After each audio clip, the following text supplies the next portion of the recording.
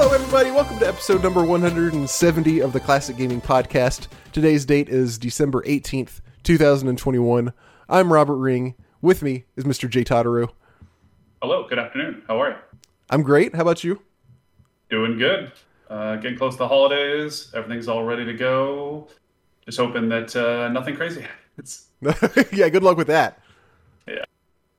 Are you guys all ready for Christmas? We were talking about this a little bit before we started recording, but are you overall ready? Have you done all your shopping? Yes, all set to go. Lisa took care of most of it. My job has been obscene in the last month or so. Just a lot of shit's happened. So Lisa took care of most of it, and I really appreciate her for it because we are more or less ready, to my understanding. So cool, which is good. How about you? Yeah, actually, I think we're pretty much done. Me and my daughter are gonna go get the dogs some dog presents sometime next week. Oh, that's awesome. Yeah, but we got Diego a DNA test. Not that's obviously not for him. We got him some other things as well. For Christmas. We got him a DNA. Yeah. Well, we've always wanted to know a little bit more about him. So so you don't know what kind of dog he is, or you didn't? No, we adopted him. So we make some assumptions, and that has given us some ideas as well. But we don't know for certain. That's my we have a dog we think is a Jack Russell Rat Terrier mix. He's definitely Jack Russell something, but he seems like a little bit of, not just Jack Russell. Sure. But yeah, we're not 100% sure what he is either, because he literally was on our doorstep one day, and that was how we got him. Yeah. It's like a storybook tale. I was going to work. This is this is probably close to 10 years ago, I guess, and he was just on our doormat, just looking at me. And I was like, that's great. What? And we found out that, so he was microchipped. That we called the girl whose number, was on the microchip information. Yep. And she had moved to Maine or something like that, or Maryland, one or the other. And she said she lost him 6 months ago. So nobody, and in the meantime had moved. So nobody knows where he was for that 6 months or how he got. She lived a good 10 miles away from us. Dogs are crazy like that. They will traverse, man. Yeah. So she didn't want him back? Well, not really. She said she said she did, but there wasn't any way for her to come get him. So take what you will. I would drive across the country. I would just too. Frank. Yeah, same here. And I think most dog owners would, but she was like, I don't know what to do. I can't come get him. We're like, you can pay somebody to deliver it. What? Yeah, and then we just ended up keeping him anyways. Oh, good on you. Yeah. At the end of the day. My wife is thinking about fostering some dogs right now. I want to do that so bad. I struggle with the emotional attachment piece of getting overly emotionally attached to them.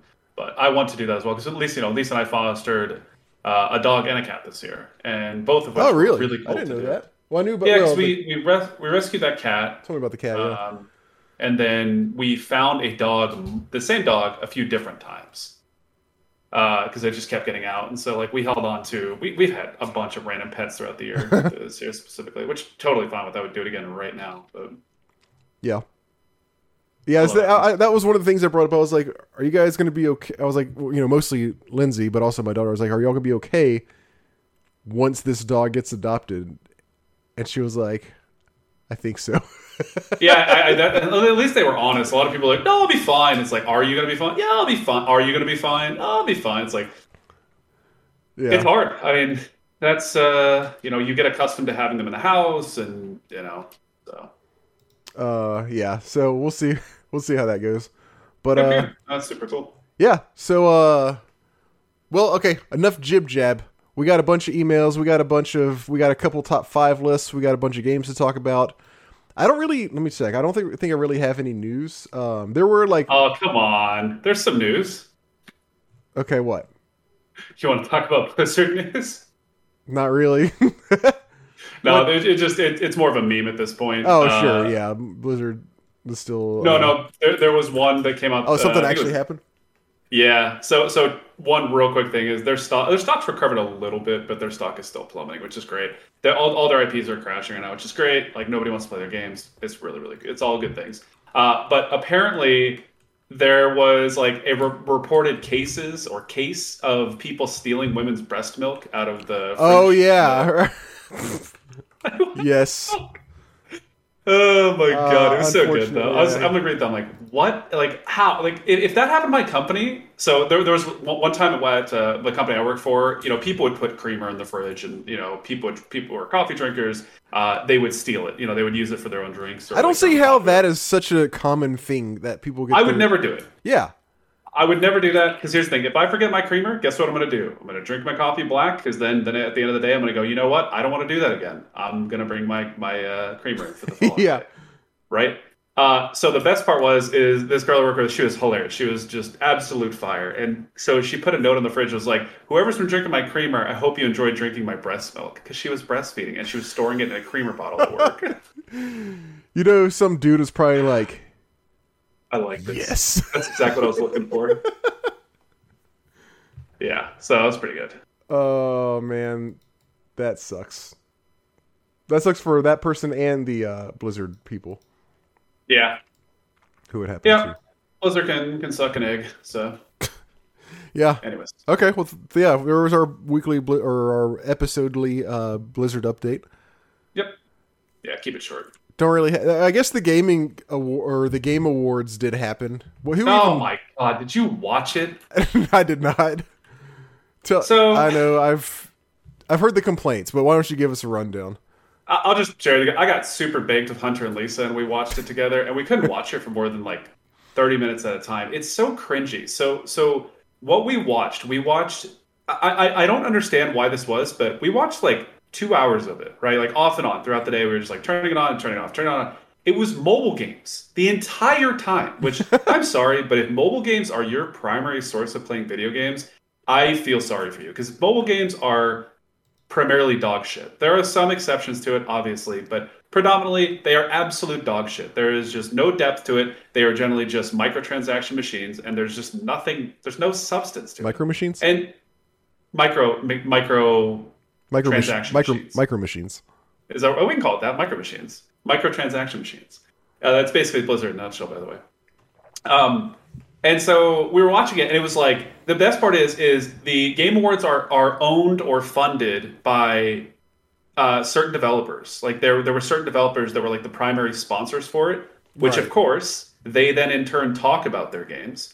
And of course, they have cringy hosts who clearly don't play video games, because they're talking about games in a very like hyperbolic, general way that just like doesn't give you any like confidence that they know what the fuck they're talking about.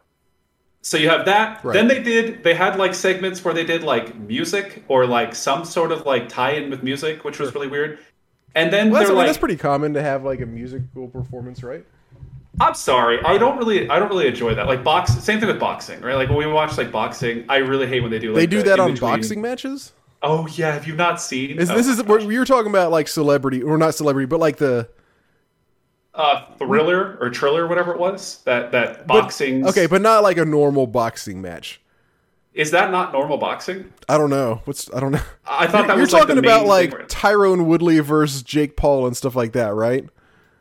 Some of it. Triller was like the host that did a bunch of different boxing matches over the last. They're out of business. I think they're out of business now. I think they were caught money laundering or something. I think that's mostly for like the big kind of like show matches, not for just like, Evander Holyfield versus Lennox Lewis. I don't think they do it on stuff like that. I only know classic boxers, so that's why I came up with that example. I don't watch a ton of boxing. I watched more boxing this past year than I ever have, probably. And every time I watched it, it was like fight, 30-minute delay, music, more delay. They do the long walkouts, and then they fight for whatever it is, 12 rounds, and then rinse and repeat. Anyways, back to the Game Awards. So the Game Awards, for me, watching it, absolute dog shit. There was no content there, and the ways that they were showing the games is like, we always complain about when we look at trailers for games where they show no gameplay they only show like the cutscenes and like that's what it was. And it was like, you are not selling me on anything you are talking about. It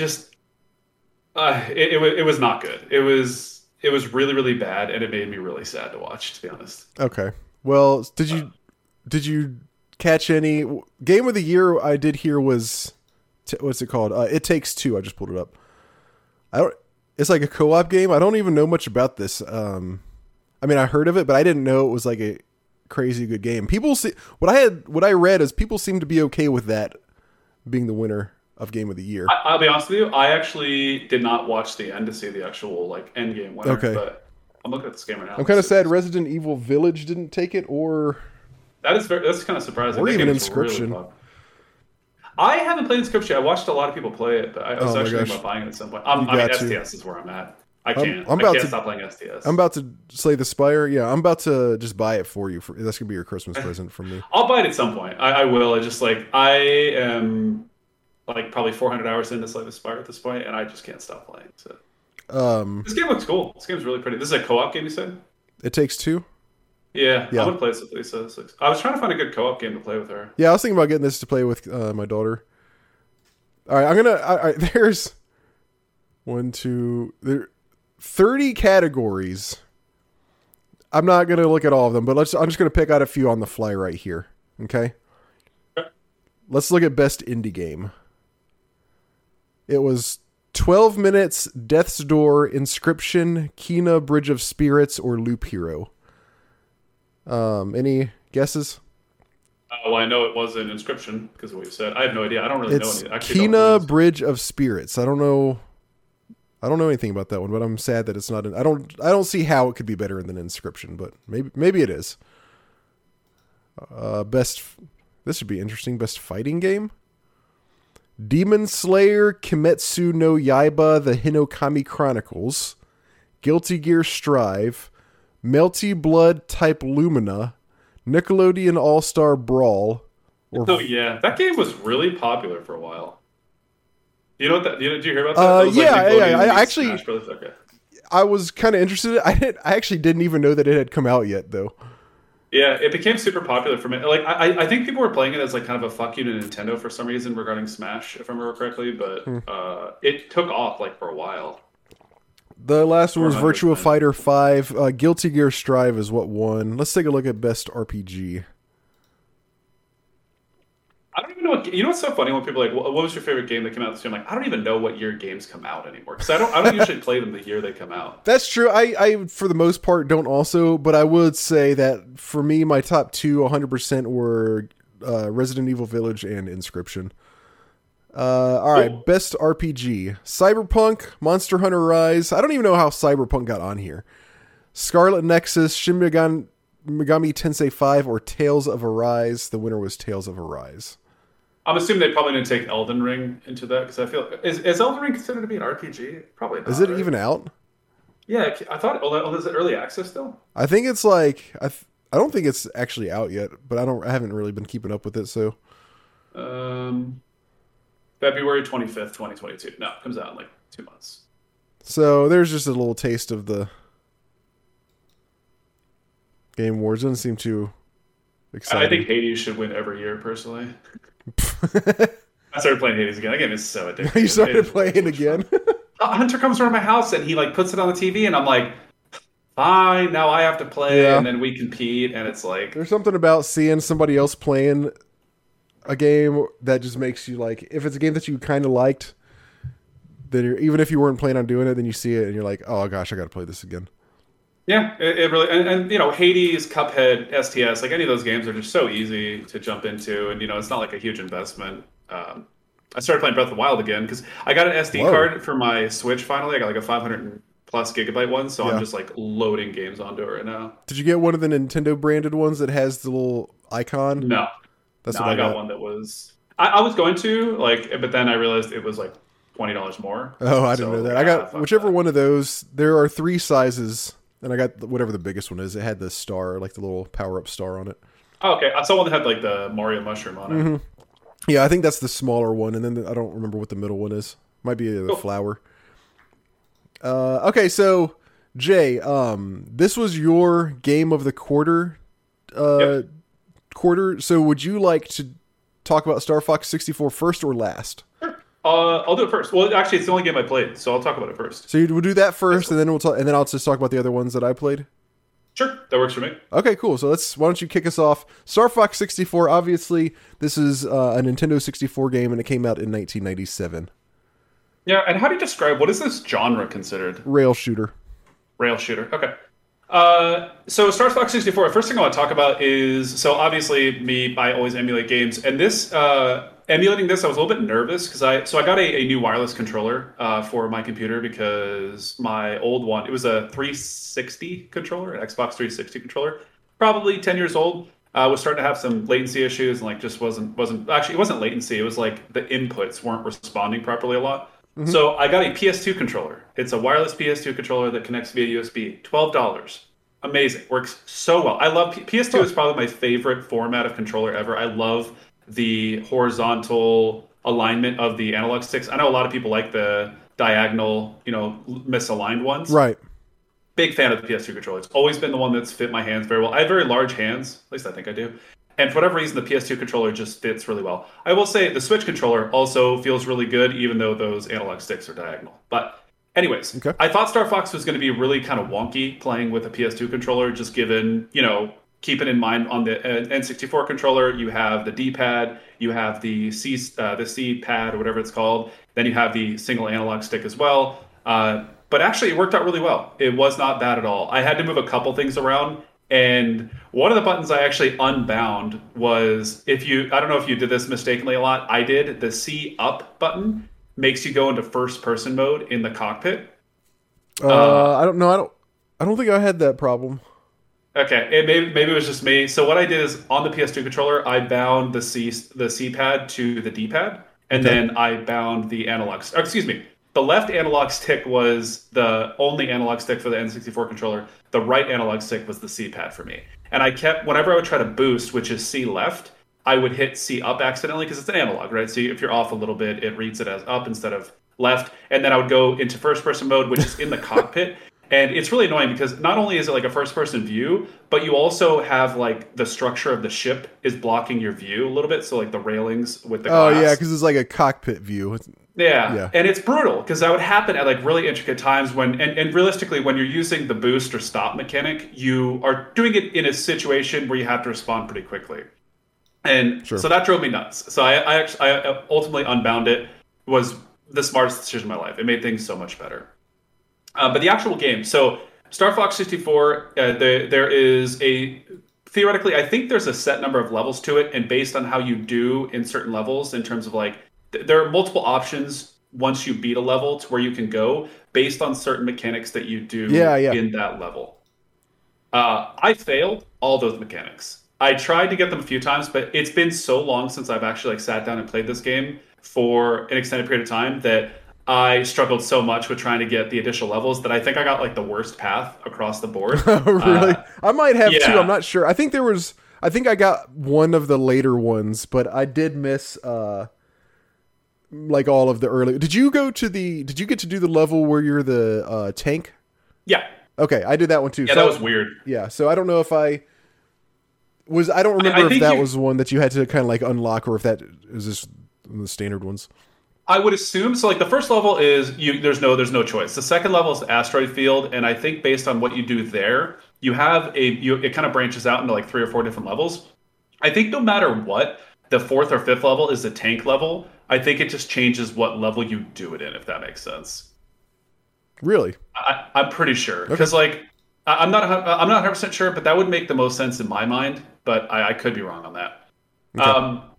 So the actual game, obviously you play as Star Fox, or Fox. Fox McCloud. Yeah. Star Fox.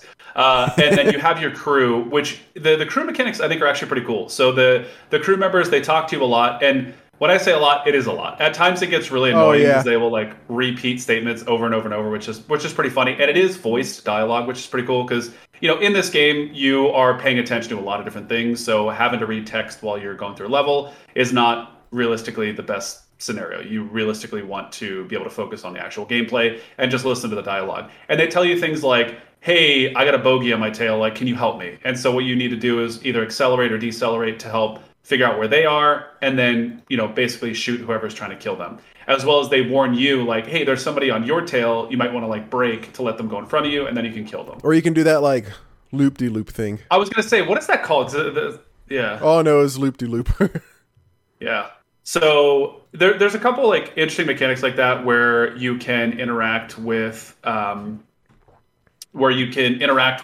characters and they kind of warn you, as well as if you shoot your allies, they take damage, and if they die, they leave the level. Then the next level they actually skip it with you. They skip doing the level with you because they're in repair, and then you'll see them the following level. So they are actually pretty useful. They distract the bad guys decently well, and they do attack and do some damage, which is pretty darn nice. As well, I'm not 100% sure, but I think if Slippy is dead when you're going into a boss fight, I don't think you can see the boss's health because she actually like. Oh, really? That's cool. I think so. I'm not 100% sure, but I'm pretty darn sure because like I had a level where the boss's life bar didn't appear, and then Slippy regenerated specifically for an event that was supposed to happen, and she then like was like, "Oh, I'll analyze him. It's done," and then like I could see his life bar at that point. Okay, hold on. That's really cool. But is Slippy a girl? I thought she was, but he calls everybody boys. I'm looking it up. So I don't know. I assumed Slippy was a girl. It looks like he's a boy. Oh, my apologies. But he does. But yeah, because he talks like this. Yeah, I always assumed Slippy was a girl. But Fox goes, "All right, boys, let's go." But the thing is, what's funny is like the term "boys" for me, and I've had this debate with this discussion with a lot of people. I consider the term when you say like "boys" to be gender neutral. Oh yeah, I know it's like saying guys. Thank you. Okay, everybody else disagrees with me. Like no, they're idiots. It's because I say the boys, like the group of people that I hang out with, it's like the boys, and it's a group of people, but it's also like my wife's in there, and like there's a few other women as well. It's just like, okay, I'm glad we had this discussion. I just pulled it up on Arwingpedia. He is a male. Are you there? Sorry, I was meeting Lisa. Just go home as well. That's cool. She thought you were calling her because you were saying boys. Yeah, exactly. Right. The second I said it, she's like, I gotta come home and refute that. So through the games, as Robert said, it's a rail shooter game. So the levels are more or less preset, and essentially there are a lot of things you can interact with in the levels. There are as I kind of mentioned before, you can brake and you can accelerate the ship. You can only do that every so often because there's like a meter that basically goes down whenever you brake or whenever you. I think even if you barrel roll, I think that also uses it. And no, I think you can barrel roll as much as you want. Oh, really? It doesn't use the meter? I don't think so. I didn't barrel roll a whole lot, to be honest. I used like the turn horizontal or turn vertical thing, like where you veer left and veer right quite a bit, but I didn't use the barrel roll as much. Okay.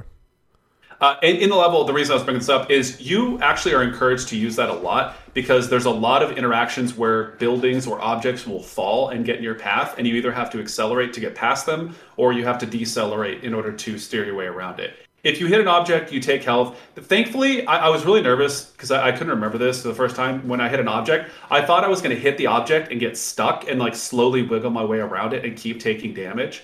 But you actually, once you take initial damage from it, I think you actually pass completely through without taking additional damage. That sounds right. Maybe you take a second hit. I don't know for sure. But there are times when I actually took damage intentionally because I was going for gold rings. Gold rings are found throughout the level. They heal you, and if you collect 3 of them, your life bar is increased for that level. There also are silver rings, which I believe, I was assuming, but I don't know for sure. If you collect 3 of them, it counts as 1 gold ring. That was my assumption. Sounds right. Yeah, something like that. Okay. There's also bomb power-ups you can get, which allow you to use a bomb. It's like a single-use mechanic that does a ton of damage. They are actually really useful in certain cases, especially when there's a lot of little stuff on the screen. And then there's also other power-ups. I didn't really understand what like the green vertical lines. I think that amplifies your auto attack, like your laser ability, but I wasn't 100% sure on what that. Green lines? There's like another object or another upgrade you can get. It's like it looks like 2 vertical lines, I think, with like a letter in the middle of it. Okay, I do know what you're talking about. Yeah, I think those were power-ups of some sort. Yeah. That's what I thought as well. And so you can either like spam your laser, which you basically it's one of those, I don't know how to describe it, but like if you slightly move your analog stick or D-pad, it quickly repositions the cursor for your targeting laser. But your ship also moves at the same time, so you have to be very quick and precise with how you're doing it. Generally, when I say precise, this is an older game, so it has a lot of forgiveness on it. So when you shoot in a general direction, you'll probably hit something. Yeah, that's true. Yeah. Yeah, and as well as if you hold down the attack button, you charge it up, and then if you hover your aim or your cursor out towards something, it will lock on and then you'll fire something in its direction. It doesn't always hit them, especially if they're moving very quickly. Oh, if you do the lock on, it doesn't? Yeah, correct. Okay. It doesn't always hit them. Most of the time it does, especially if you lock on and fire the projectile where they're going as opposed to where they are right now. In my experience, it hit them more often than otherwise. Because if you fired it behind them, it would chase them, but it would usually dissipate, I think, before it would hit them. Okay. So the actual gameplay holds up pretty well, surprisingly. The cursor mechanic is a little bit annoying to get used to at first. The other thing that was really frustrating for me is in the darker levels, especially the ones in space, it was impossible to see at times. And I wasn't sure if I needed to turn up my brightness or what it was, but I think that was partially intentional, just to give it more of an atmospheric viewpoint. But ultimately, sure. it just became kind of a mess to see. You were trying to navigate through levels, and this is an older game, so some of the objects that you have to avoid would appear. They don't appear super far out. They appear within a set distance every time, and sometimes they would appear, and you had to quickly respond, or the objects would appear, and then they would shift their shape or move around very quickly, like doors would open or close. And you had to quickly react. And usually the spaces that you had to move in between were very small, which was pretty challenging sometimes because it would happen on the fly. And again, because of some of the visual issues with it, it made it kind of frustrating at times because you wouldn't be able to tell exactly what you were looking for. If there were bad guys, if there were asteroids, you couldn't necessarily tell exactly what it was until it got pretty close. And then at that time, sometimes it was a little bit too late to make decisions. Gotcha. Otherwise, Robert mentioned there's a level where you drive a tank, which is pretty well done. I was surprised that the tank was as interesting as the ship. It has a hover mechanic. It has the ability to do some really quick dodge rolls, which were kind of funny. Yeah, tank dodge rolls are hilarious. It kind of threw me off. I was pretty surprised by that. And the hover mechanic too, they add there's a lot of minor secrets throughout the game where you can get additional gold rings or silver rings or power-ups, whatever. And they would really try to put them in positions where you had to think about how much you could push the mechanics of the vehicle you're driving. Yeah. So the tank, the hover mechanic, you could hover for 2 or 3 seconds or whatever it is. And there were certain instances where you would actually get up on walls that you didn't think you could get on top of using it, and then you would hover from there to somewhere else, and you would either skip a fight or get some additional gold rings. I don't think I ever did that. Yeah, well, I played that level quite a bit because that boss, I actually had a lot of trouble with that boss. The boss. Oh, did you? Did you do the desert one where it captures Slippy? Is that the tank one? Yes. Yes. Okay. So that one, I had a lot of trouble with that boss. That boss was just eating me up, and I could not kill him. I could not get hit because after you break down all his arms, you then have to shoot his chest a bunch of times. He regrows his arms, and then you have to shoot his chest a bunch of times. It was just a much longer fight than the other ones I'd done previously. Most of the other boss fights, I would kill them in the first 20 or 30 seconds or something. Yeah.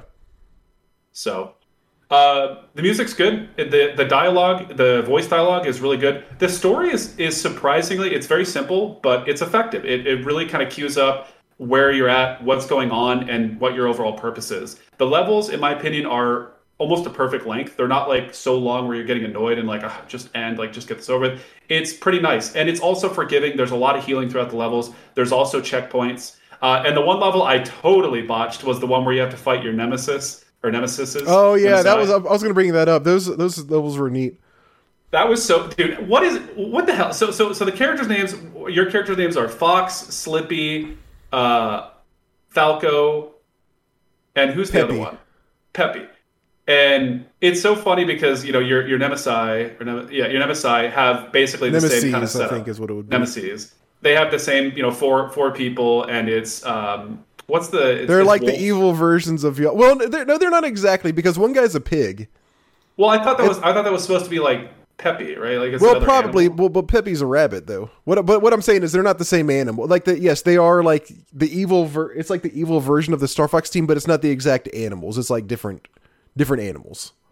Yeah, and what's funny is I'm trying to find out, but yeah, it's like another team of 4 animals, flying ships all together, just like you, but it's like the evil. They're like bad guys. So that was kind of a neat thing that they threw in. Wolf O'Donnell. What did you say? Wolf O'Donnell. So there's a wolf for the fox. Yeah. So it's it's like you were saying, similar to each one, but not not the exact same animal. What killed me was Andrew. Like, it was just it's such a random name because it's like Andrew, Fox and Falco and Slippy and Peppy and Andrew. I was like, wait, what? And Andrew has some funny ass lines. I feel like you have quoted Andrew's lines before. I have. Let me see if I can. Yeah, I'm pretty sure. So I'm trying to find out. So there's Wolf O'Donnell, which is like he's like if I remember quickly, he's the leader. Who are the bad guys? And here, hold on. Oh gosh, Pigma was the pig. Bow before the great Andros. He keeps saying that. Pigma says that, right? No, that's Andrew. Oh, that's Andrew. Okay, Pigma is the pig. Andrew, hold on. So what was the other one? Star Wolf. Here we go. Leon. Right? Leon Pawlowski? Yeah, like that's not too bad, I feel like. He's a chameleon. And then it says there's another one. There's Panther Caroso. Maybe that's like a different level that we didn't unlock? I don't remember that. I guess so. I don't know. Oh, wait, never mind. He's not on Star Fox 64. I'll take it. Never mind. He comes in on a different game. Okay. So what Andrew was like a bird of some sort, I don't know what right? he was actually. I actually could not tell you what he was. Let me see. Andrew Oikani. Yeah, Oikani. Oh, he's a monkey.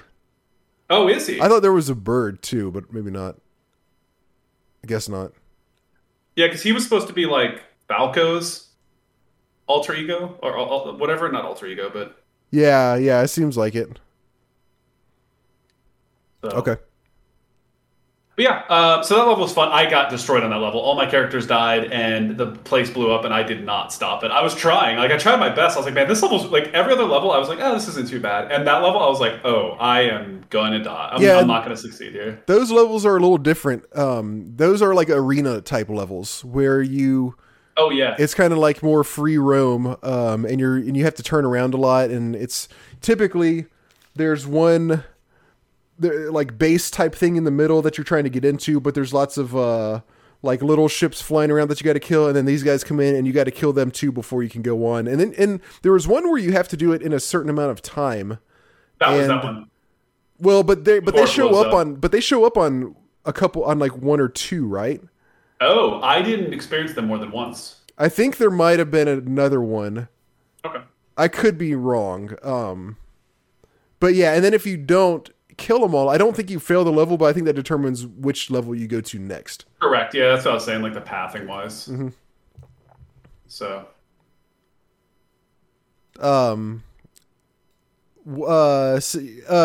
Another vehicle that you get to play in this one, depending on which path you end up taking, is a submarine.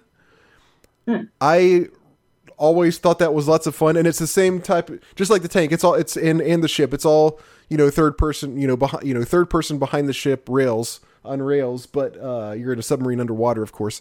I always thought that level was lots of fun. I didn't play it this time around though, so I didn't either, actually. Yeah, I can't speak to it on this one, but I do remember it being fun. This was the game, I don't know if you remember this, that introduced the Rumble Pack on Nintendo 64. Oh, really? I actually didn't know that. Yeah, it came with a Rumble Pack in the box. It was like a little bit bigger box. Okay. And I played it with I played it on the Nintendo 64, and I had a Rumble Pack. And I don't know, I didn't obviously this was kind of, a unique thing at the time, but, and also obviously Rumble Packs, Rumble technology is in everything now.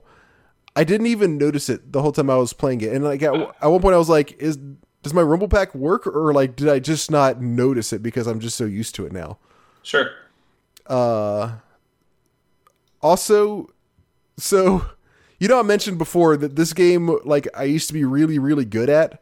I played it all summer one year, and this was in high school, and I got to where I don't remember exactly what it was. I could either beat the game killing every single bad guy or not getting hit once. I don't really remember which. Jesus. It was one or the other. But now that I've played it again, I can see why I was able to do that, because this game is actually very, very easy. Yeah, it is. I was actually, thank you for saying that because I actually forgot to mention that. I was really surprised myself because I thought I was going to struggle on the first level and get frustrated and be like, I don't want to do this. Like, this is too much work. Yeah. But I was surprised. Like, that's why the level where you fight Wolf, I was like, oh, I was kind of pleasantly surprised with how difficult it was because the rest of the game prior to that had been really easy. Yeah. I beat the whole game on 1 life. Oh, this time. God, okay, I did not do that. On my first try on 1 life. Oh, you didn't. Okay. Okay, Tiger. So no, Jesus. I'm not bragging. That's my point of this game is just very easy. Okay. Much easier than Star Fox on Super Nintendo.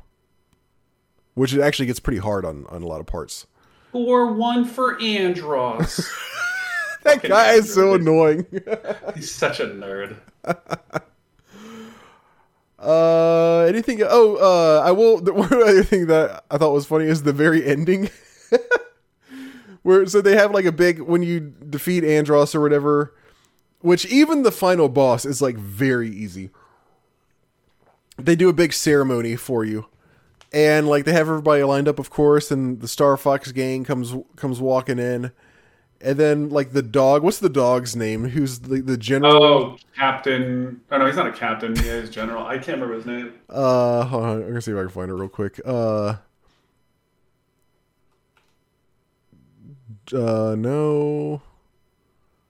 Is it Andrew? Is it Bill Gray? What? This says... Bill Gray is a dog who is Fox's friend and appears to help him... In Star Fox 6... No, okay, I don't think that's the commander guy. No, I don't think that's the commander. This is going to bother me now. Okay, I'll look it up later, so everybody... Oh, General Pepper. Okay, yes, that sounds right. Is the Bloodhound Commander-in-Chief of the Corneria Defense Force. Okay, so he's there, and he's, like, awarding you with a medal and stuff, and so you walk up, and he was like... Hey, we'd really like you to join our army or whatever. And Fox just goes, no thanks, we prefer to do things our way. Gotta go. And you just leave. Like, they've put this whole big, like, ceremony for you, and you're gonna say one thing, like, no thanks, that's fine. But then he's like, gotta go. And they just leave immediately. Classic Fox McCloud. I thought that was hilarious. But yeah, I mean, you covered it really well. I don't have anything to add beyond what you said. Sounds about right. How'd you like it?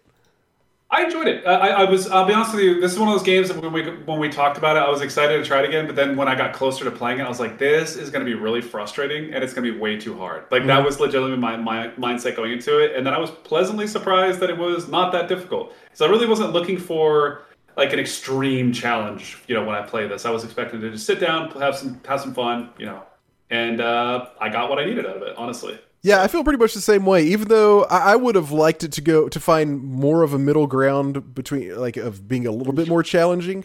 Robert, but even, I mean, the game is too attractive. You got to stop. This is the easiest game I've played in a long time. Like, I'm struggling right now to think of a game that I've played in the past couple of years that's easier than this. All right, let's do this. Let's play tonight. We'll play Slay the Spire, and we'll play Ascension 20, and we'll talk about... You're going to kill me.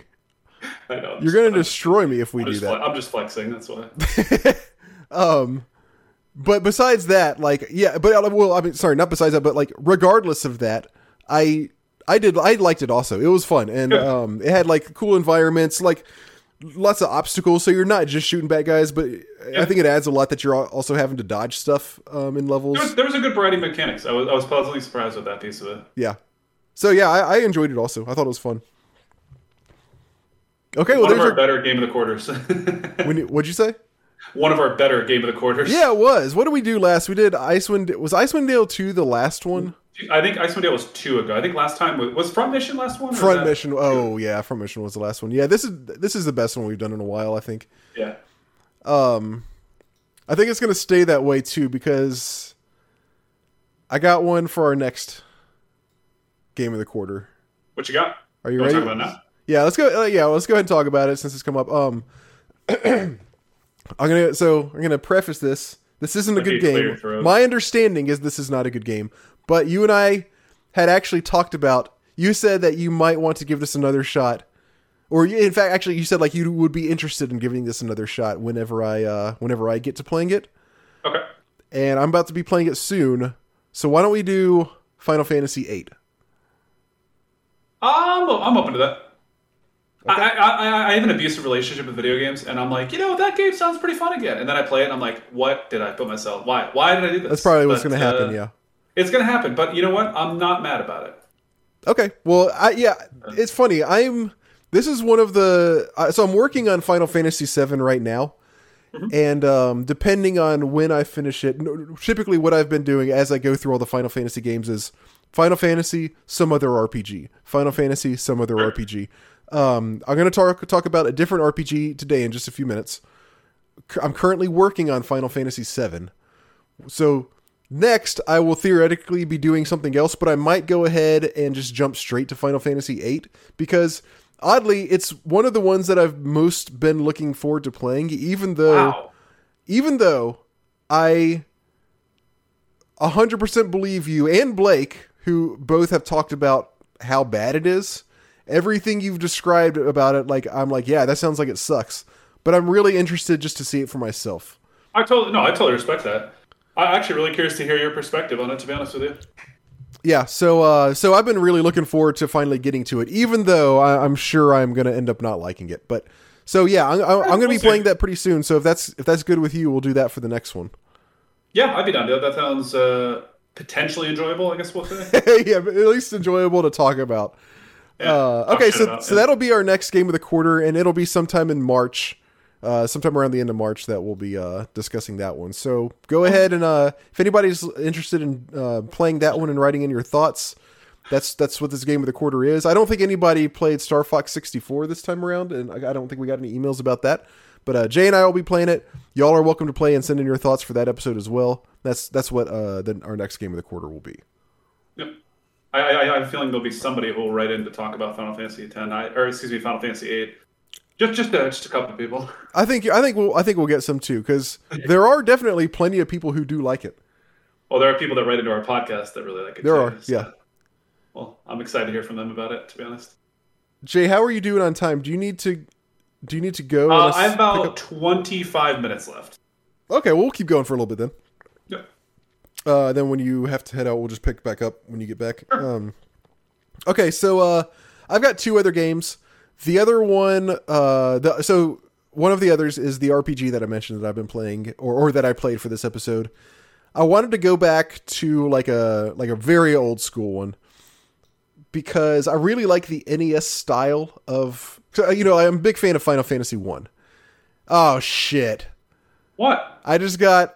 Oh man! So what? Final Fantasy 14. This is unrelated. You've heard of the server issues, right?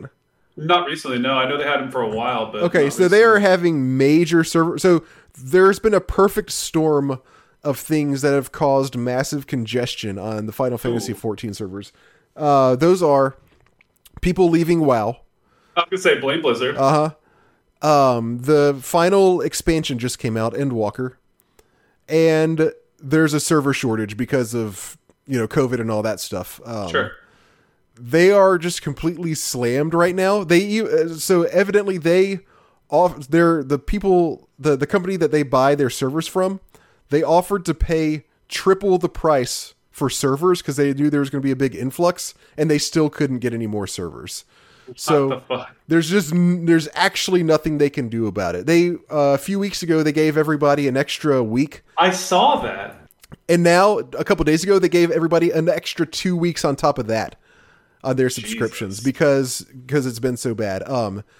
So when you're logged in, you're good. You obviously, once you log in, you're good. Oh no. Yeah. Yeah. But if you're idle for 30 minutes, then it kicks you off. And I've had my timer going and I keep logging in and like clicking a button just so I don't get kicked out. And I just saw that I had been kicked out because I hadn't been paying good enough attention. You should talk to your boy. I set up keyboard macros to do it for me. That would have been the smart thing to do. quick segue. When Classic WoW came out, Hunter and Zach and Lisa and I and Harry all were in my living room for literally 7 days straight. We were sleeping for like 4 hours at a time, and we would take rotations of keeping everybody logged in. So I just runs around and hits everybody's mouse buttons. Oh, exactly. And you know who always fucked it up? Hunter. Hunter always fucked it up. And he didn't do it on purpose. Hunter. It wasn't his fault. There was like somebody would get disconnected randomly because of whatever. Because we have 6 computers connected to their network, and then he wouldn't see it in time, and then you get put back in a queue that is 10,000, aka a 20-hour queue. Okay. So luckily the queue I'm looking at is only 3,000. Okay. That's like probably about middle of the day on a Saturday. That's probably a good 3 hours or so. I've been logged in since like 9 o'clock this morning. I just keep running back and hitting buttons, like you said. But it's gonna be a while before I can get back on now. That blows. Anyway, back to the RPG I've been playing for this episode. I'm a big Final Fantasy 1 fan. I wanted to go back and play something along the same lines, like specifically an NES RPG, just because I kind of like how basic those are. Well, there are very few of them, but I just like the feel of an NES RPG. And so I played one that doesn't get much attention. I forgot whether I saw it on SNES Drunk's channel, because he doesn't only do Super Nintendo games. Sometimes he does like Sega Genesis or Nintendo stuff. I can't remember if it was on his or on Travis on NES Friend. But anyway, I saw this game on there and it looked kind of interesting. So I went for this one. It is Destiny of an Emperor. It's a turn-based RPG. Obviously, as I said, for the Nintendo. Came out in 1989. And the idea is that it's supposed to be kind of a vaguely semi-historically accurate Chinese history RPG, where you are in charge of you're like a Chinese general going around and defeating bandits and that kind of stuff. I think the history aspect of it is just in the name of the characters, not in any of the events. Because there really are not very many events. It's just kind of you going around and like talking to people, and they'll say, "Oh yeah, bandits are in this town," and then you go to the town and kill the bandits, and they'll say like, "Oh, I heard the bandit leader is in this mountain," so you go to the mountain and attack him there, and it's like, it's just kind of a string of there's not really. I mean, I guess the overarching story is just bandits are attacking, but there's not really much of a real, actually interesting story going on. It's just kind of, bandits are here, bandits are there. Make sure you go to this place and kill them. Up now they're at this place. Go kill them here. And that's really all it is as far as I got. So I didn't get to. I only got about 3 hours into the game because I just was not liking it.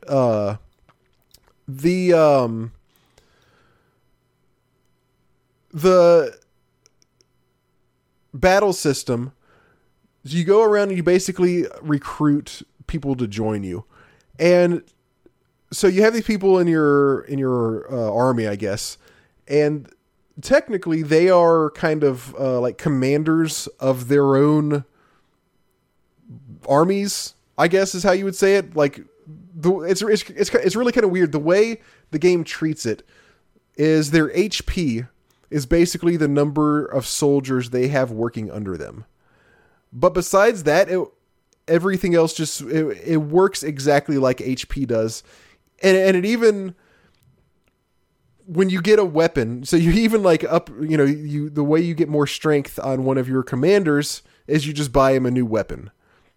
And so when it's your party fighting a party of bandits, for example, obviously just like any turn-based RPG, you choose who everybody's going to attack, and typically you just want to focus on one guy at a time. And they all attack him, and it'll say, like, if he's got 140 HP and one of your commanders runs up and attacks him for 20, then it says he lost 20 men, or he lost 20 soldiers, or something like that.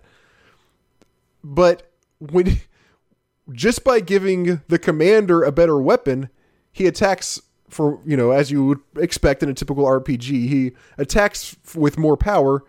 So technically, if you think about it, what that means is just the commander is running up and I guess running through the guy's soldiers and just killing them just by himself, because all it takes to make him more powerful is just to give him a new weapon.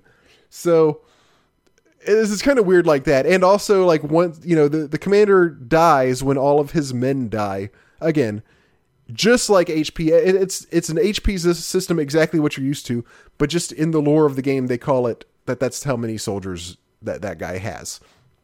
It's a little bit weird, but it's like, obviously it's not a difficult concept to deal with. It's just kind of funny. One kind of weird thing about the battles, though, is that everything is just on a black background when you're fighting. There's no scenery or anything behind you. When you're in a battle, it's just your guys on the left and the bad guys on the right, on top of a black screen. Of course, there's numbers and stuff showing their HP and whatnot, and then you just fight. But the fights are very, very boring because they go on for quite a while, and they kind of take a long time to get through, and 90% of the time you're just attacking. You're not really using anything else besides a basic attack. It actually got to the point where I found a pretty good iPhone game. It's called Meteor Fall. It's a deck building game. Ooh, big fan. I think you would like this one. I got really hooked on it. And I would play Meteor Fall while I was doing battles on Destiny of an Emperor, because all I was doing was mashing A for like 5 minutes in any given battle. And I'm like, well, I need something to do while I'm playing this game. So that was what I did. I played a different game while I was just trying to get through the battles on this game. So they're pretty boring. And like all the enemies are all the same. You're just fighting other guys. There's not like any monsters or there's not many people with different types of abilities. There is a system, it's called a tactics system, where you have other things you can do besides just attack. You can cast certain spells or like heal your guys and stuff. But it's actually a really weird system. The way you get anybody to be able to use, again, it's called tactics, is one of the guys in your army, like one of your commanders, you say, okay, I want him to be a tactician. And then he no longer fights. He's taken out, but he lends his tactics to the group. But when you cast one of the spells that he has, he doesn't even cast it. What happens is any of your characters can cast whatever tactics he has at that point. Once you make, it's kind of weird. I mean, again, it's not difficult to understand, but it's just very strange. But another thing about the tactics is that they're all named after Chinese military historical figures. So you have, you have no clue what does what. You just have to the manual does tell you. The manual. Yeah. If you got the manual, I'm seeing if I can pull it up real quick. Just to give you an idea. But I mean, it's all just Chinese names is all the tactics. So you just have to have the manual or just memorize what does what. And actually the Chinese names is really, really kind of makes the whole game a little bit difficult, because they're constantly saying like, go to Qinghao Mountain and then go to Quinhao Town. And like, since it's all just kind of, to someone who doesn't speak Chinese, it's all just kind of gibberish. Like, it's really hard to keep track of who's who, what's where, because everything is just a Chinese name.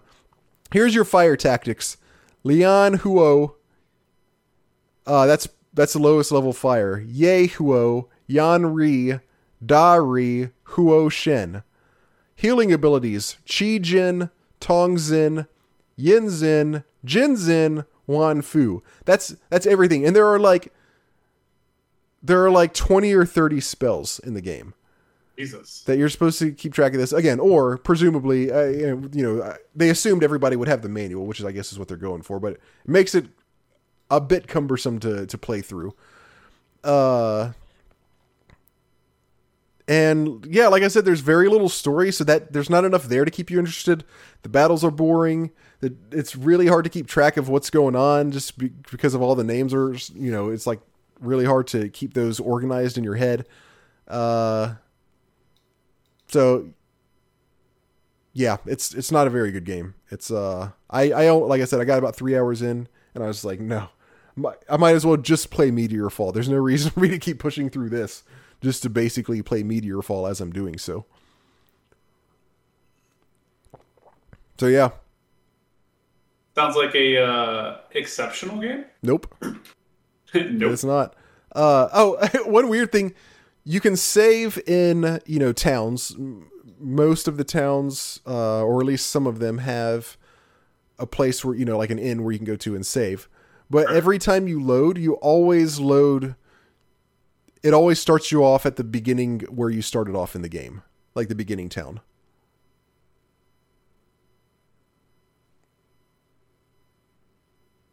Interesting. That seems bad. It's bad, but the map is not very big, so it ultimately doesn't matter too much. But it's just another weird thing. Oh, and also one weird thing is, and actually now that I say it, I think this was Nest Friend. This was on Nest Friend that I saw this. It was Travis's channel, because I think I remember specifically him pointing this out. When you start the game, you start off with and you already have a few guys. They all have weapons and armor, but it's not equipped yet. You have to go into each individual person's inventory and equip the stuff that they have. Yeah, which is, as you can imagine, like the inventory UI, knowing the quality of RPG inventory UIs on the early Nintendo is not very good. So it's like, all right, go here and I'll equip this guy. Now bring up. Then it kicks you out of the whole menu system. Then you got to go back to the same guy, go to items, click on this one. Now I want to equip his armor. Then it kicks you out. Then you go to the second guy, equip his weapon. It kicks you out. Go to the second guy again, equip his armor. It's a little bit of. You're really selling this game. Like, yeah. I'm sad I didn't ask for this for Christmas. Yeah, I definitely recommend it to everybody. So there's Destiny of an Emperor. It's not good. The other one I played is going to be very, very short here. It's called Remnant Planar Wars 3D. This is an Atari Lynx game, and it came out in 2000, which may sound a little bit weird because the Atari Lynx was long dead by the year 2000.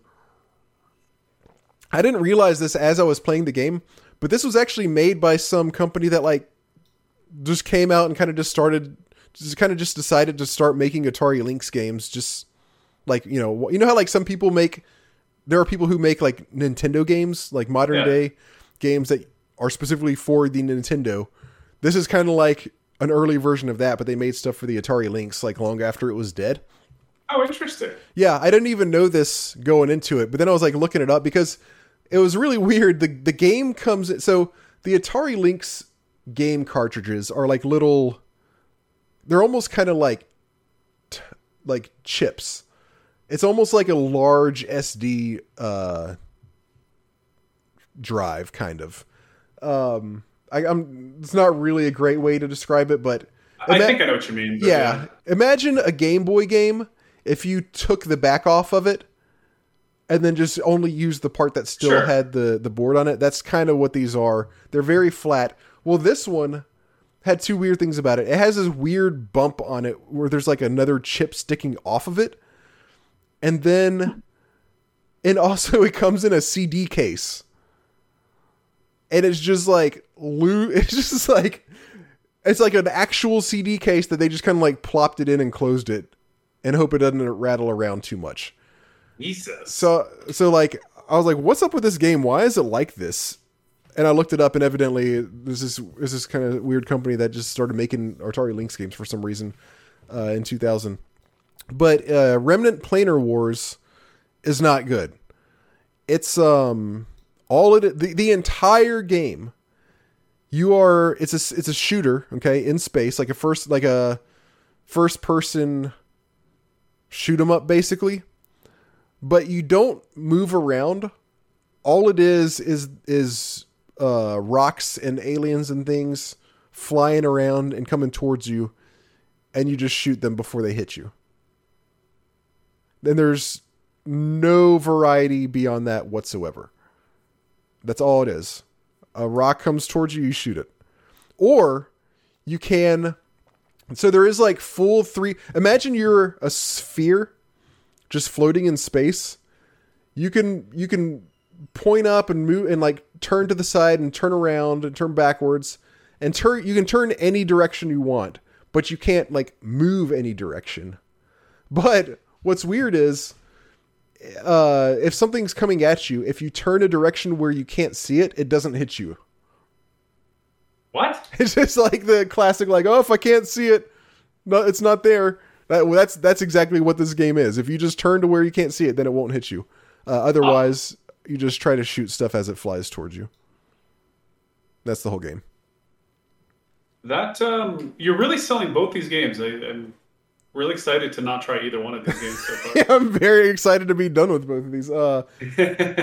Definitely Star Fox 64 was the winner on this episode. Second that. Because neither of these were very good. But yeah, that's all I got. So we got Final Fantasy VIII coming up for next episode. Or not next episode. Next game of the quarter. Next game of the quarter. Why don't we do our end? Are you ready for our end of the? Is it time for you to go yet? I have like 5 minutes, so it might be good to just. This is probably a good stopping point then. Yeah. Yeah, I was gonna say it's kind of a natural stopping point. Okay, well let's stop, and when you're back, we'll do our end of the year top fives. Sounds like a plan. All right, I will. I'm just gonna mute myself. I'm just gonna stay in the call. Okay, well I'll see you in a little bit. Just like text me or something when you get back in case I'm not by the computer. Okay. Peace. All right, see you. All right, so Jay, it's time for our end of the year top fives. Are you ready? Are you ready for this? I am ready for it. Okay, let's start off with the top 5 games that we had already played before. That we played this year for the podcast. If anybody's unfamiliar with this, at the end of the year, we just talk about our top 5 games that we played this year for the podcast. We're going to do our top 5 that we had already played before in the past, top 5 that we had never played before, and then our the worst 5 games that we played this year. So we'll do top 5 had played, then worst, then the top 5 new ones. That works for you. Sounds good to me. All right, so the top 5 games we had played this year for the podcast that we had already played at some point before. I'll just go first. My number 5 is 007 for Nintendo 64. Wow. Oh, number 5. Okay. That well, I can hold on. What? You sounded like a million miles away for a second, but you're back now. I don't know if that was just my. Weird. It might have just been my headset. Anyway, yeah, I was not very surprised. I was pretty surprised by this. A lot of people have told me that it doesn't hold up. I felt like it actually held up pretty well. Now, I didn't get a chance to play multiplayer, and that's obviously a big part of the game. But as far as the campaign goes, I thought it still holds up pretty well as far as giving you things to do and not just get to the end of the level or kill everybody. Yeah, that's right. Variety of missions. Exactly. So, I do remember that. Yeah, I obviously this was one that I liked just like most people back in the day, and I really still feel like it holds up pretty well. So that's my number 5. What about you? Cool. My number 5. So I'm going to just get this out of the way. Honorable mention, Final Fantasy Tactics. There's just no point. I've talked about it a gajillion times. So I'm not going to put it on this list. So that would be your number 1, technically. Probably, yeah. Like almost, yeah. Like, okay. I just want to get out of the way because it's just, we've talked about it okay. more times in the podcast than we haven't. So my number 5 is going to be what? I have 2 that I'm kind of torn on. I'm going to say Might Magic 8. Might Magic 8 still holds up a lot for me. It's my favorite of the RPG installments of the Might Magic series, even though I haven't played all of them. It's the one that I've enjoyed the most. And every time I go back and play it, I really enjoy it. It's a pretty quick playthrough. It's probably like 20, 25 hours, which is, decent in length. It's a fun game, and I really enjoyed it the last time I played it. Still learned some new things, and there's still some creativity you can have with builds in it. You can do some things a little bit different. each time to make it a little bit more interesting. So I enjoyed the last time I played through it again. Cool. I tried playing Might and Magic 3 this year. Wait, like the overhead turn-based game? No, like the RPG. Okay.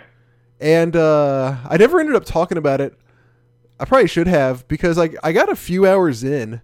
But I still feel like there wasn't much to say about it, and I kind of fell off without getting as far as I wanted to really talk about it. But 3 has a lot of fans. Or was it 4? I think it was 3. I get confused now.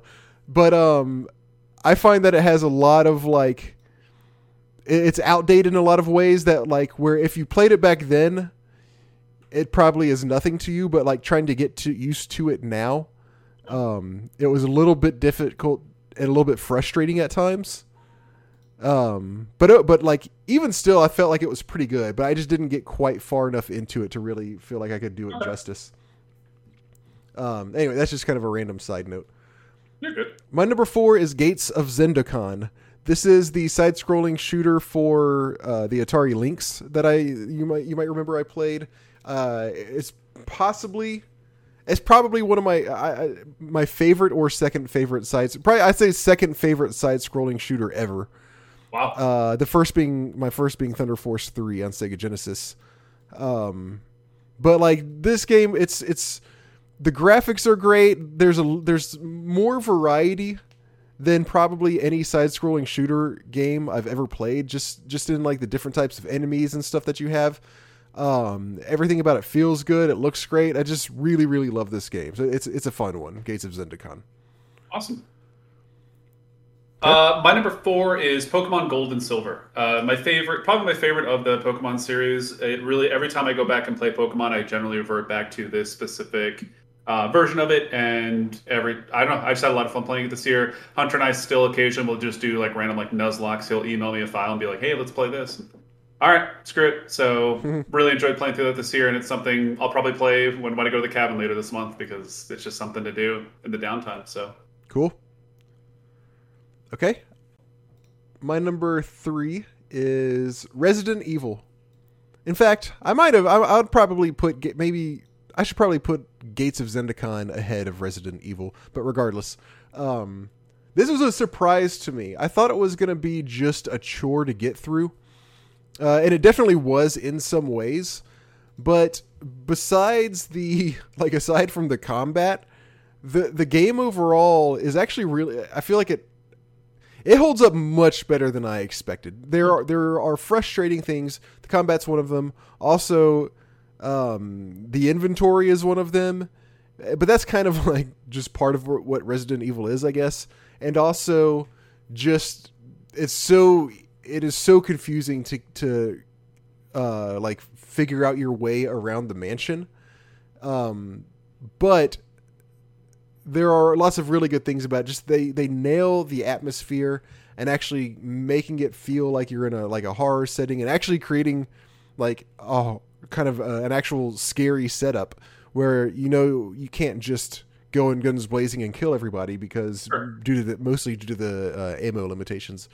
But I was really surprised by this. Again, it's lacking in plenty of ways, certainly, but it also does a really good job of the things that it really aims for. So yeah, Resident Evil. Cool. All right, number 3. Oh, my number 3 is Guild Wars. I had a lot of fun playing throughout this year. I'm obviously somebody who enjoys playing a lot of MMOs. Guild Wars for me still holds up in a lot of ways. It's not perfect, and there are certain things about it that definitely have aged, but the overall gameplay, the combat style, and the overall world for me was pretty darn exciting to play through. So I was pleasantly surprised, and I'd love to play through this with a group of people, sometime, just have 3 or 4 people and run through it. I remember you talking about that one very highly. Yep. All right, my number 2 is Final Fantasy VI. I actually liked it better than when I played it the first time. I got to put up there with not top 3 probably, but one of my favorite Final Fantasies. maybe like maybe my fourth or fifth favorites out of the ones I've played so far. I really, really enjoyed it. The story is kind of what they do the best in this one. Obviously, the music is amazing as well, and it feels like it's like a gameplay wise, it's a solid Final Fantasy game. It's definitely the best of all of this is the last one of the 2D era, and it's definitely the best one. Now, as far as favorite goes, it's still maybe tied with the first one for me, just because something about that one I just love so much. But as far as the ones I played this year, this was a really a great game. It's when they open up and really good open world with it, unlike the second half of the game, and you're going back and trying to find all of the people that you met in the first part of the game. Like, that was really fun. There are plenty of kind of like side things to do and optional bosses and that kind of stuff that are all really, really fun. End game content. Yeah. It's just a great game overall. Awesome. What's your number 2? My number 2 is Final Fantasy X. Every time I play this game, I enjoy it from start to finish. Legitimately, after I got done beating it this time, I thought about just literally starting over and doing it again. That's great. It still holds up for me. I still really appreciate the story. Obviously, it has its cringy moments, but I love the overall arc of the story. The big reveal at the end is always a good gut wrencher, and also playing the international version this last time was a nice challenge. There was some pretty interesting aspects about it that made it a lot more challenging for me. So I had an excellent time doing it. I have it on my Switch, so I guarantee you I will probably play it again within the next year or two at the most. Nice. How many times have you played it, do you think? I would, if I had to guess, more than 10, but I don't know the exact number. That's crazy. Yeah. All right, my number 1. If you've kept track of the games I've played this year, this is going to be no surprise. The Secret of Monkey Island. My top, possibly my favorite game ever that I've ever played. So I've talked about it plenty on the podcast. The humor, the puzzles, the art, which I think sometimes gets overlooked, is amazing. I have not only a lot of nostalgia for this game, but I still just love playing it today. Oh, it's my Final Fantasy tactics. Do you know what's funny too? Is we were kind of talking about Final Fantasy X. I have probably played Final Fantasy X-2 more times than I've played Final Fantasy X. Wow! Probably because of the fact that I was trying to do the 100% completion, and I did it. I probably played it 50 times one summer. It would not surprise me. It's actually so bizarre to think about. But anyways, my number 1 is Icewind Dale 2. And the reason for this is probably not my favorite game of all time, but it surprised me at how fun this game was, and I really appreciated a lot of the challenging aspects of it. I've gone back and played it a few times since we played for the podcast. Just, I spent like a couple weeks playing it, start a campaign or whatever, run through some stuff, or I'll continue one of my existing ones if I don't want to spend 12 hours making a party. But I've really enjoyed it. I absolutely love the challenge of it. It's grueling at times, at least in my experience, and also I know the world of D&D at like a very basic level, and playing this game has opened my eyes a lot more to how D&D campaigns work a little bit more, especially as it relates to like magic usage. And I really appreciate that. So, and this style of game, as I've talked about, I really like Divinity. So I've spent a lot of time playing Divinity, and Icewind Dale for me is surprising how good it is given how old it is. Cool. So awesome. I did enjoy that one. Quite a bit. There were some things like once I got pretty far into it and started to get a little bit repetitive for me.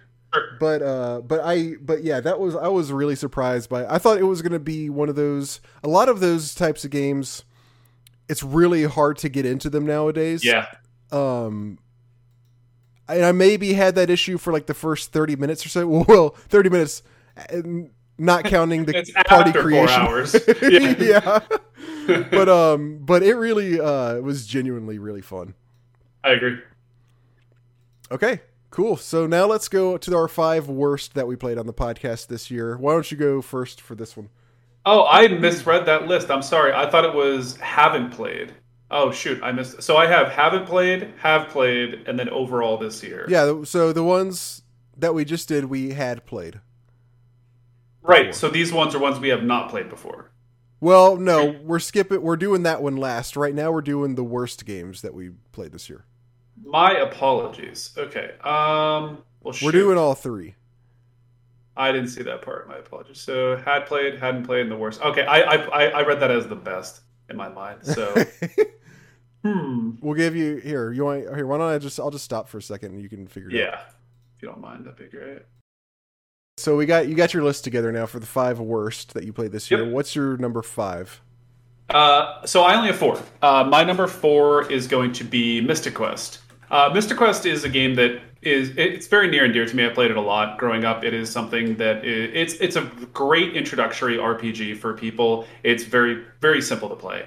It's a game where you could probably hit the A button repeatedly and win the game. Like it's a very simplistic introductory RPG, and it does what it does well, and it's very good at that piece of it. However, if for anybody who has any experience playing RPGs, it gets very boring very quickly. And also, there's not a lot of depth when it comes to the characters and the story. It's kind of a real basic story, if you will, as well. So it just kind of, it's not a great game. It's okay at best. Gotcha. Okay. My number 5 is Mother. This is the first game of the Earthbound series. It's basically like Earthbound 0, more or less. It was on Nintendo, and it only technically got a North American release for the Wii U on the like digital shop or whatever, and that was how I played it. And it is just, if you remember me talking about it when I played it, I'm going to say the same thing now. It's the rough draft of Earthbound. There are many, many things which are exactly the same. Even like you calling home and talking to or calling your dad and talking to him to save the game, yeah, and like it's just your mom at home and all this kind of stuff, and there's even like the delivery system for your inventory and all that. Many things are exactly the same, but somehow it just sucks. The game is the everything about it is like, yes, there's some quirkiness that's kind of fun, but it's just overall very boring. The visuals are really bland. The battles are dull. It's basically impossible if you don't have a guide, because there are like really random places that you have to go to make, story stuff progress. I really dreaded all of my time playing this and really only played through it because of what it is. It's but overall, like, unless you're like me and it's like, oh, this came before Earthbound, I want to see what it's all about and play through it. There's no way I would ever recommend anybody play this besides that. Cool. All right, do you want to do your number 4 as well? Why? Do you need a second? Because I already did. I started at number 4. That way we're on pace. Oh, right. Okay, yeah. All right, my number 4, Final Fantasy 2. You probably remember me hating this one. Gosh, it seems like, was it really this year that I played it? I know, isn't that weird to think about? It seems like that was 2 years. I don't think I actually played this. I honestly don't think I played this year. Maybe that was a guest. Hold on just a second. I want to see I'm looking on our website to see when Final Fantasy 2 has been discussed. Okay. No?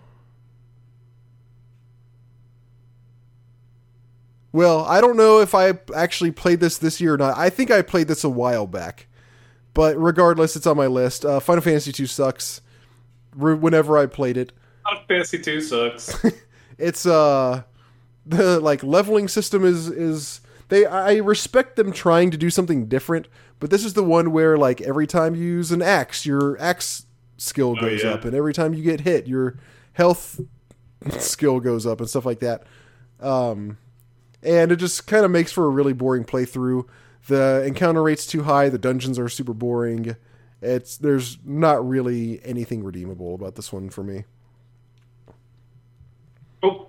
All right, number 3. Number 3 for me. Magical Quest starring Mickey Mouse. This is another real nostalgic game. This is a game that I rented a few times growing up. Real simple side scrolling. Side scrolling? The right term? What's the term I'm looking for? I think you're looking for side scroll, yeah. That's side platformer, okay. Side like 2D platformer. Yeah, there you go. 2D platformer. That's a good way to put Last playthrough is just really bland. There's not a whole lot to it. I mean, there are some decent elements to it that make it kind of interesting, but it's a real basic game. There's just not a lot to it. So not a great game, but it was one of those things that hit the nostalgia bone pretty hard. So the nostalgia boon. Is this a super? Is this a super? Is this a Super Nintendo game? I think so. I'm pretty sure it's no. It wouldn't have been Super Nintendo. It was probably regular Nintendo, right? Because I didn't have a Super Nintendo growing up. Let's see. Pretty sure this is a NES game. No, it was Super Nintendo. I must have played it at somebody's house then. Okay. All right. My number 3. Kind of trying to figure out whether I should make this my number 2, but 3 is where it's going to stay. Is Pit Fighter. Specifically, I played the Atari Lynx version, and it's just the most basic fighting game you can imagine. It's not even a fighting game as we think of them. It's like the beat 'em up games, like where you go and you can kind of like walk to the foreground or background. Yep. It's that, but 1-on-1 with just punches and kicks and like a couple extra moves on top of that. And it is so dull, and it's just based on who can like time their hit first, to where you're walking into a hitbox, or like the enemy is walking into your hitbox, or you're not walking into theirs. And the character designs are not only boring but stupid and ridiculous. They all look like BDSM guys, basically. Oh, okay. They're supposed to. It's funny. Like, they're supposed to look like, oh, look how tough these guys are. They're wearing like chains and stuff, but it really just looks like BDSM. And that's all there is to it. It is not a good game in any way. It has nothing to offer. My number 2 is Ice Climbers. Not a whole lot of substance there. Again, just a really simplistic game, very repetitive process. The level design is definitely lacks imagination, which I get it. I know it's a very old game, so I'm not trying to be overly critical. But overall, this is a game you can probably spend 15 minutes playing and completely understand the entirety of it and get your playthrough, your fill of it. So nothing really there. So okay, my number. Number 2 is Final Fantasy 3. Still the worst Final Fantasy that I've ever played. Hold that thought. I know. I still don't see any, regardless of how bad 8 might be. I'm kidding. It's not going to be that bad. It's not going to be this bad, where not only is the game very boring, they do have some new like classes and stuff, and some flexibility with the classes, which I do appreciate. That is a good thing that it does. But it's got the same. It's just as boring as Final Fantasy 2, just as tedious as Final Fantasy 2, and plus, this is the one that has like the 2-hour final like run through the game, the final stretch where your last save is like 2 hours before the final boss. I never understand that. That like just boggles my mind at whoever designed it. Like, this is a good idea. Like, no, it's not. Stop. Yeah, it's not a good idea. And there are like 5 bosses that you have to fight, and the last one is impossible. You have to do. I did all of the optional bosses for like summons and all that kind of stuff. I did everything optional in the game and got all like the really powerful weapons that are like, in optional areas. Sure. And I still had to spend an extra 2 hours grinding at the end of the game to even have a chance. And that plus it being a 2-hour stretch, plus if you do it's possible to mess up and fight the final boss too early. And then if you do that, then he has a move that instantly wipes your whole party. And so that happened to me once, because I had like forgotten I had suspended it because I was playing the Game Boy Advance port. So I came back and forgot that I hadn't done one of these things. So I went to fight the final boss and just lost an hour and a half of progress because I forgot to do this one thing and my party got wiped. So then you got to go back to that spot 2 hours ago and start again. It took me like 4 or 5 times to finally get through. The final 2 hours of the game took me 10 hours of life. Jesus. Is this the one where the last boss is like 8 phases and you like go up into the sky and fight him as an angel? No, that's 6, I think. Is that 6? Okay, never mind then. I'm pretty sure that's 6. Because I remember that boss fight being insanely hard. My memory for that kind of stuff is so bad. 6 was the most recent one that I played. That sounds like 6 to me, which I didn't mind that on 6. I was. It was a nice challenge. It was just I just remember it being like obscenely difficult. Yeah, it was pretty tough. Yeah, it was. I wouldn't say obscenely difficult. Yeah, definitely for a kid, but it was hard. Like it, I definitely didn't beat it on my first try or anything like that.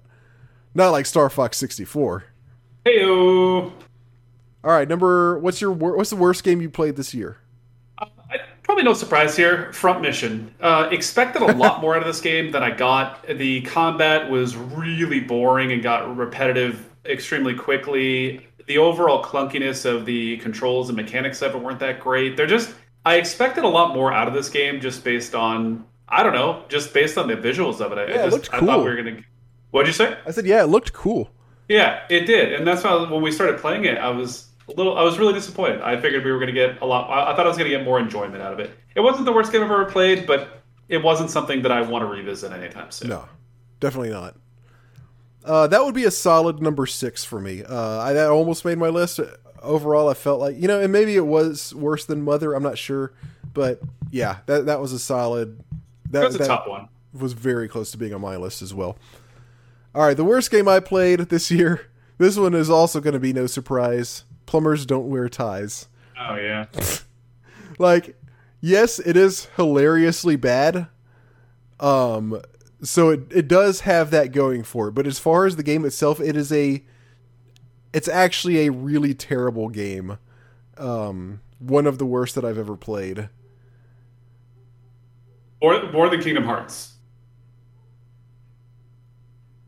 Oh, he's thinking. He's thinking.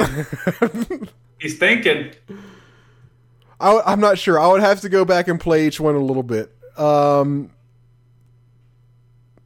If I chose my game of the quarter to play Kingdom Hearts 1, would you quit the podcast? Yeah. No, I would do it. I would do it again just to remind myself why. Be nice to me. All the reasons I hate it. Yeah, just be nice. Be nice to me, otherwise it may happen again. The thing about Plumbers Don't Wear Ties is it's over much faster. Oh, I can see that. Yeah. Kingdom Hearts is relentless. We should play the second one is what we should do. So you can see the first 10 hours of the second one, you're playing as a different character, and you're just like, who the fuck is this guy? And then you just like play. And then all of a sudden, I don't know if it's actually 10 hours. People are always like, it's actually like 6. Like, whatever. But you get to a point where you switch back and you're just like, why? Like, was that just a big exposition dump? Like, it was just... It's so bad. That sounds pretty bad, yeah.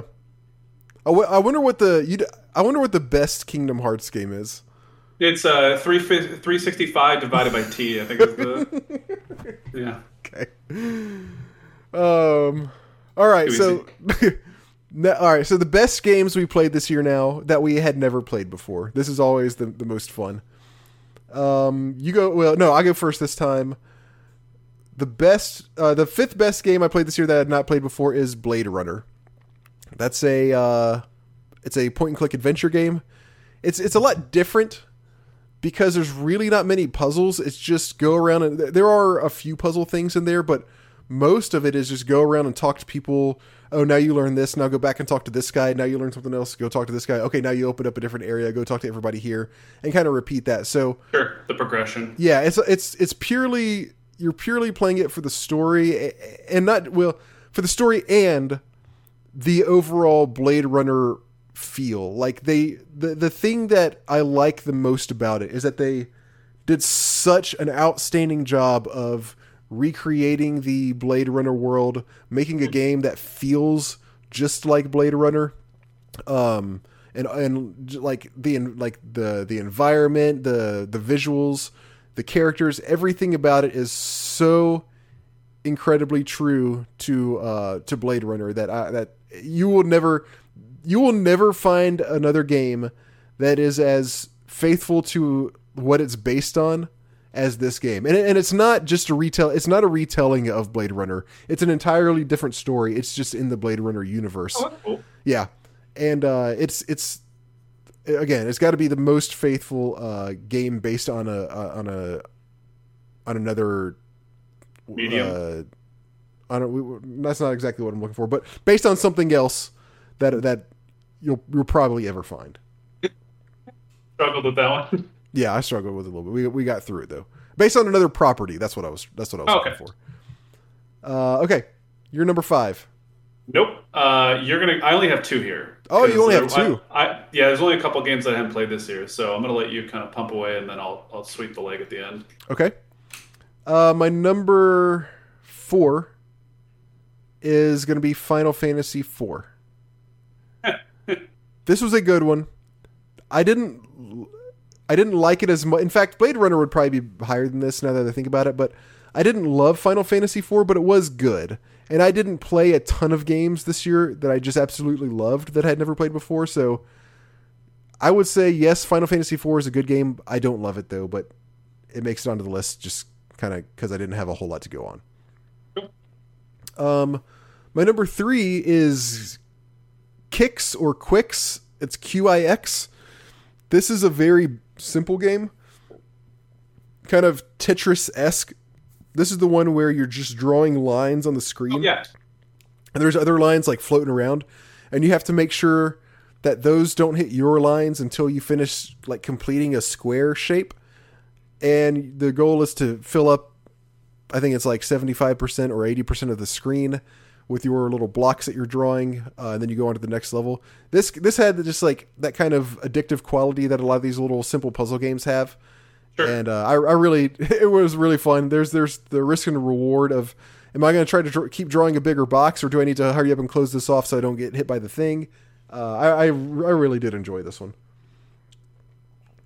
So now it's down to number 2. I'll go again first this time. Odin Sphere. Yeah. Such a good game. I fell off of it partly because I just wasn't very good at it, and partly because like I played it for quite a while. It's a pretty long game, it seems like. I put probably 6 or 8 hours in it, and it's got so many different things going on. Like, the art is amazing. The combat is really good and really difficult to master. Yeah. Exactly. And then there's so many different systems, like the potion crafting system. There's like a system where you plant seeds and they grow during a level, and you come back and get them. Stop! You're making me want to play this game. Can we not do this? I'm an addict, Robert. The levels are really neat too. Like, everything is even though it's a side scroller, every level is just a loop. So once you go far enough, then you start back off. Then you're back where you started. There's really crazy looking bosses. I love the art style in that game. It's the art style is like 40% of why I loved it so much. But yeah, it's a really good game. Odin Sphere is. So now, how about you? What's the second best game that you haven't played before? So number 2, and this is Zombies Ate My Neighbors, and I have played this game, but very briefly when I was younger. And it was more of I watched other people play it, but I was pleasantly surprised with how enjoyable this game was. It obviously has some repetitive elements to it. You know, it's just kind of a level-based game, but the overall interactions with the bad guys, we'll call them, the mobs, the AI, was interesting. And I liked that there was a good variety early on of different monsters that you interact with. There's also a lot of different weapons. There's some real subtle and some obvious humor at times that was appreciated. And just the overall challenge of it made me feel like I was playing Enter the Gungeon a little bit, where you're being very resourceful with your weapons and trying to be, kind of smart about how often you want to use certain types of guns, or if you want to risk, sacrificing. There was some pretty nice actual challenge to it, and I didn't get bored with it very quickly, and I expected to, but it was actually pretty darn enjoyable.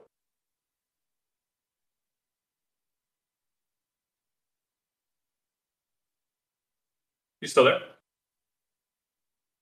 I muted myself. Oh.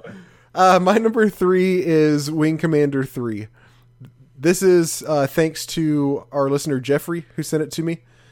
I played this on 3DO, and I had been wanting to play it for a while because I've played the first 2 Wing Commanders. I liked them both quite a bit.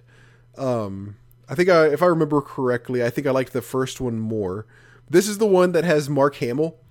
It's got live action FMV scenes, and he's like the main character. He's the guy that you play as.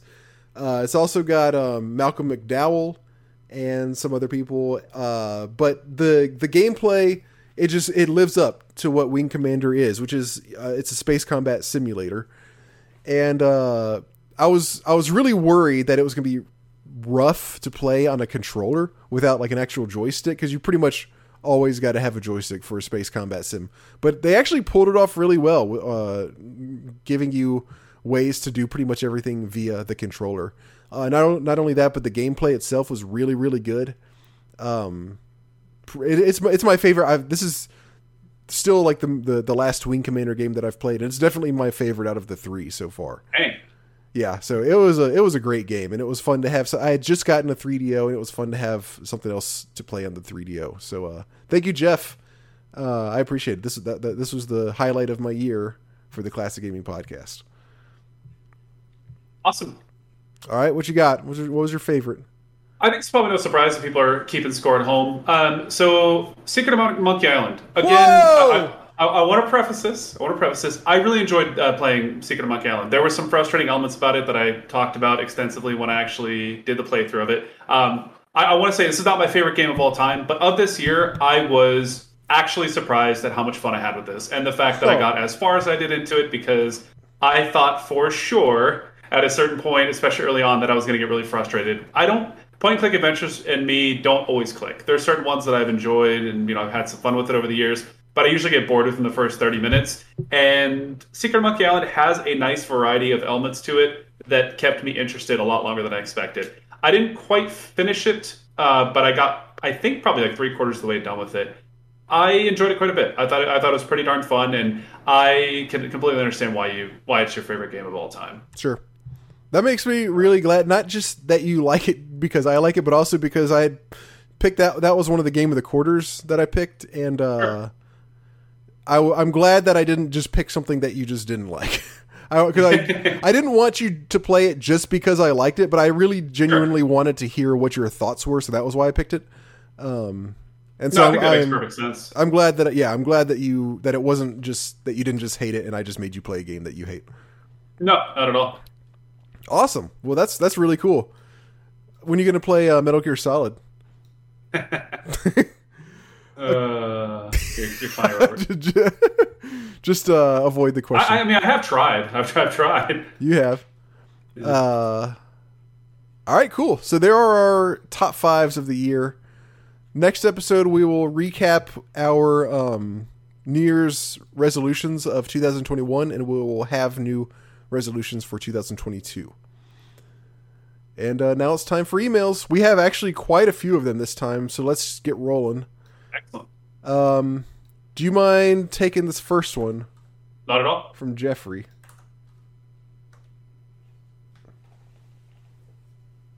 This was meant to be for our last episode, but he sent it after we were done recording.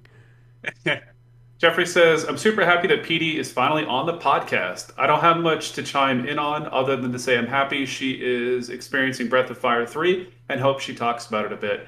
I really enjoyed her podcast episode where Rob made an appearance. Since then, I've been on a quest to track down Booker's Bourbon, but as of yet, had no look.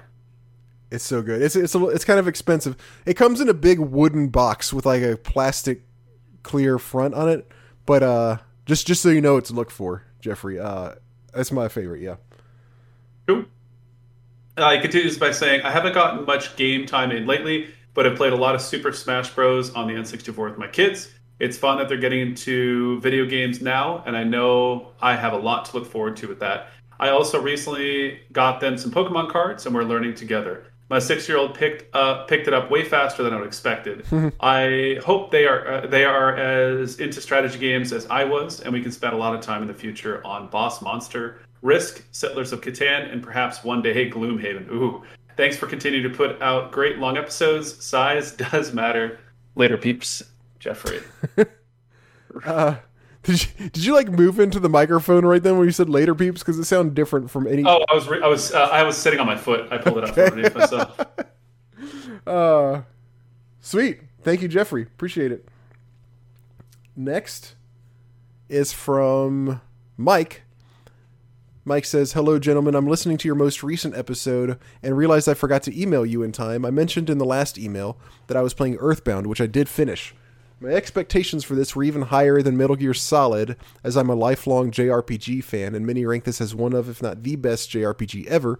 Here are my thoughts on Earthbound, playing it for the first time. First, the bad. I felt like this game dragged on for too long. Part of it was the battles. It gives you the illusion that you can avoid many encounters, but most of the enemies move too fast to run away from. 2. The item management system was annoying. I'm used to old RPGs being very limited in this area, but it felt very clunky even with the delivery service that allows you to store items. Number 3, there wasn't much of a story. I don't expect games of this era to wow me in storytelling, but you had games like Final Fantasy IV and VI and Chrono Trigger, whose stories I still enjoy today. Here are the things I did like. Number 1, the cartoony graphics. It fit the charming and whimsical nature of the game very well. While the battle system itself was kind of boring, I did like the backgrounds of the battle screen. Oh yeah, it's pretty cool. There's ones that still stick out in my mind today, and the music that goes with it too. Yeah. Same here. Number 2. Yeah, here we go. The music. The music is as catchy as can be. It's not epic like the Final Fantasy series, but I still find myself humming the various tunes. Man, I love the Earthbound music. It's so good. 3, the dialogue is probably the greatest strength of this game. I found myself chuckling at some of the lines NPCs would spout, and I appreciate the self-aware humor. Brick Road / Dungeon Man was probably my favorite. His signs in the dungeon cracked me up. I don't remember him. Do you? Vaguely. There's a couple characters that stick out to me. The name rings a bell. Okay. I will admit... number 4, I will admit that the final fight with Gygus, while not the most fun final boss fight to play, is very creative in its presentation. The spoiler here for the next 10 seconds. The idea that prayer would weaken and eventually destroy this entity of pure evil is very moving, and you don't see this in other games to my knowledge. I honestly found this game to be a little overrated. It's not terrible by any means, but I did have to force myself to finish it. I can deal with old and grindy RPGs, but I did not find myself as engaged with this game as I do playing an old Final Fantasy or Dragon Quest. I know this email is shorter and a bit of a bummer, so I'll ask a couple of questions to generate some discussion.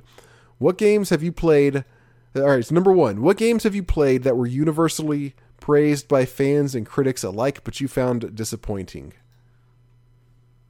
Metal Gear sticks out to me. And that's not to be a ding at you. It's just Metal Gear has just never really stuck with me the way it does for a lot of people. I know that this series across the board is just very highly regarded. It's just never really done anything for me. Yeah, I think that's fair, but I don't think you're alone in that. I think there are plenty of people who are like, "What's wrong? What's going on with this game? Like, this is stupid." For the first one that comes to mind for me is Chrono Trigger, but that was just because I played the PlayStation port the first time. That was terrible, and that kind of soured me on it in general. I remember that actually. So, I do like Chrono Trigger now. I really need to go back and play it a third time just to kind of. I feel like when I played it the second time, I just cleansed my palate of the first time. You know, like I didn't truly get to experience it for how good it is. It was most like, okay, now I can understand that this game's good. Feel like I really need a third go around to really appreciate it now. But to more properly answer the question, I think it would be Super Mario RPG. Oh wow! I've talked about, and I even played that one a second time too because I was like, surely there's something I'm missing. But no, I just really, I do really appreciate the atmosphere and the humor. But overall, I just find the game boring. Kind of a miss for you. Yeah, so that's my answer would be Super Mario RPG. That's fair. He says number 2. Okay, so 2, Rob, I remember you saying on an episode from about a year ago that you bought Dragon Quest XI for the Switch. I played it earlier this year and it was phenomenal. Have you tried it? And what are your thoughts? Yes, I played it. I have not finished it. I really like it. I think it's a really good game. I eventually got to the point where it was... Dragon Quest is a little bit vanilla for me. So I did really like the first one that I played on NES. Even though it's a little bit plain in some ways. I don't know. Something about it. Something about the NES RPG charm really got me. Dragon Quest XI is a very good game, and I do like it a lot. I think I just got a little bit bored with monsters. Every monster's like a dragon or a rock man or stuff like that. I mean, there's plenty of variety of bad guys, but there's not a whole lot of like really interesting bad guys. That said, the story is pretty good, and I do plan on going back and finishing it. I think I'm probably like 60 or 70% of the way through. So yes, I do like it a lot. It's got lots of really good things about it. Eventually I just got a little bit bored with it. By the time you read this, I hope you will both have had a happy Thanksgiving and Merry Christmas. As always, keep up the great work and keep giving me ideas of classic games to try out. Mike. You as well. Okay, so Jay, he's played Earthbound and Metal Gear Solid. What's like a must play? I thought you were about to say that. Okay, so your next mission, if you have not already played Final Fantasy Tactics, Mike, is to play Final Fantasy Tactics. Yeah, I would love to hear your thoughts on it, to be honest. All right, you know what? We should do that sometime as a game of the quarter. Final Fantasy Tactics? Yeah. Why? Do you really? I mean, I'm not going to fight you on this, but do you know who I am? Well, because I've got to play it again. Stop. Let's just don't tease me like this. All right. Okay. Here's actually this one is from a friend of mine, Splitty Booms. I'm gonna give you this one to read though. But hey, Splitty, how's it going? Thank you for writing in. Splitty says, "Yo, if you could have a game made to your exact specifications, what would be your perfect sim/management game?" Whoa. Oh, that is okay. So he elaborates a little bit here. Oh, should I go? I could go. Go ahead and read just the next little bit there. Sure. What do you look for in one as far as mechanics, systems, graphics, immersion, etc.? Also, what would you want to be managing /simming, like retail, neighborhood, restaurant, school, etc.? Okay. Wow. So for me, sim management games, graphics do not matter. As long as it's legible, if that makes sense, graphics really do not matter a lot. Like Roller Coaster Tycoon 1 is very basic graphics. I feel like it's pretty easy to understand. There's not like a lot of depth to it. That is completely fine with me. I don't need a lot there. Immersion is not critically important for me. I think it's good if I like the thematics or the theme that the game is built off of, and it helps to add some additional layers of interest to it. But for me, mechanics have to be everything. I like things with a lot of depth, a lot of complexity to it, something where you can refine and get better at. I like games where when you play through, you can, do it again on a harder and harder difficulty. So I would love some sort of sim game that is based around that. And in terms of like the actual what would be managing or simming, I don't really care, to be honest with you. I am open to a lot of different things. I don't mind the idea of like managing a business of some kind, if that makes sense. But it doesn't have to be anything specific. What about you, Robert?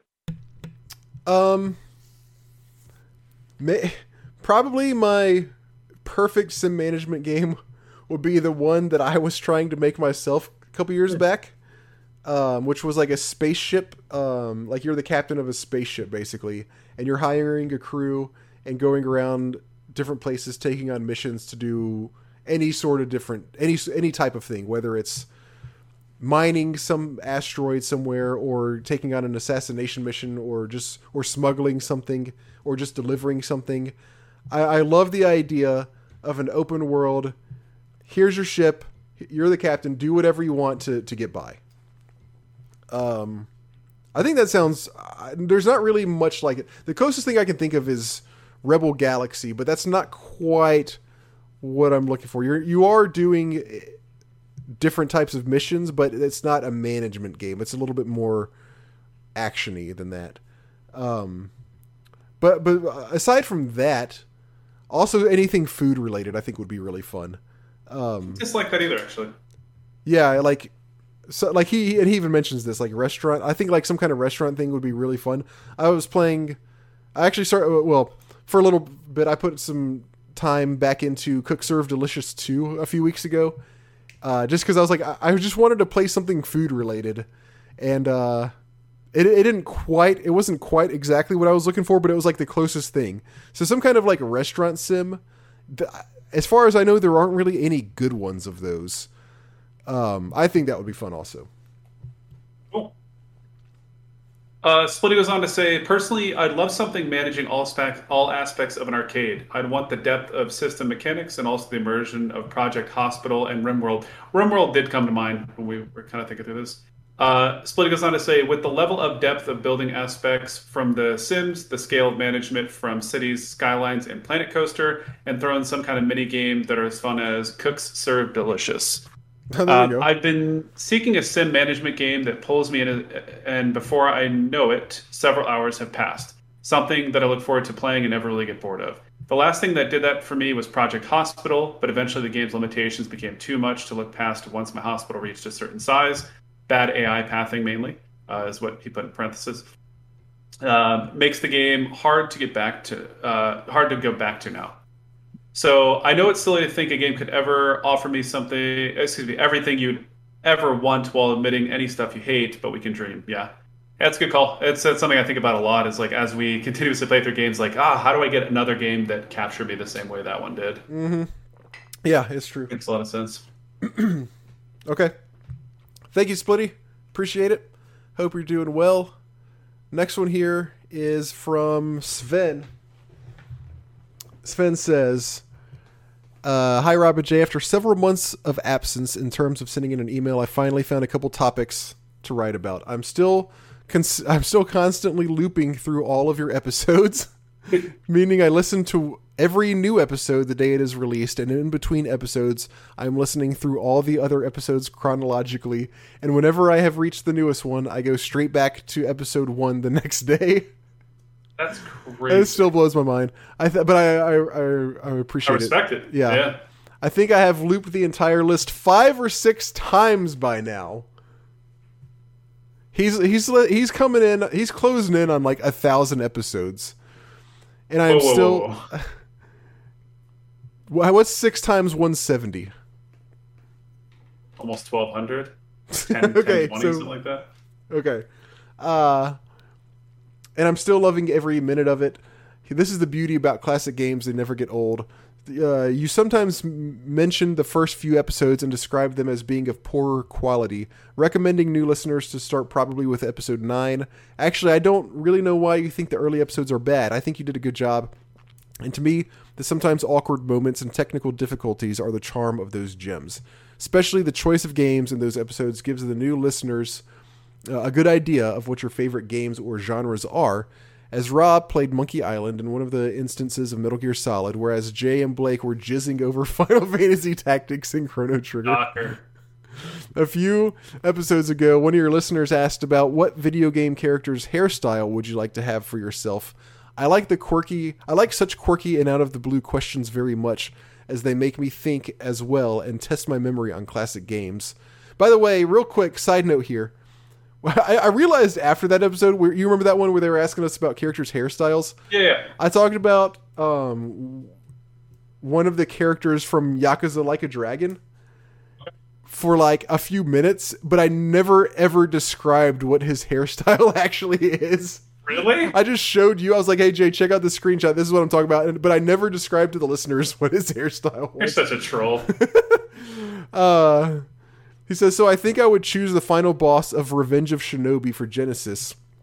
He uses his hair as a weapon to fight the player character, swinging it around himself like a flail or something. He can even send it flying around the screen boomerang style, hitting and damaging everything in its way and returning to the boss's head. For a modern game, I would choose Cal Kestis from Fallen Order. Great hair, if you like gingers at least.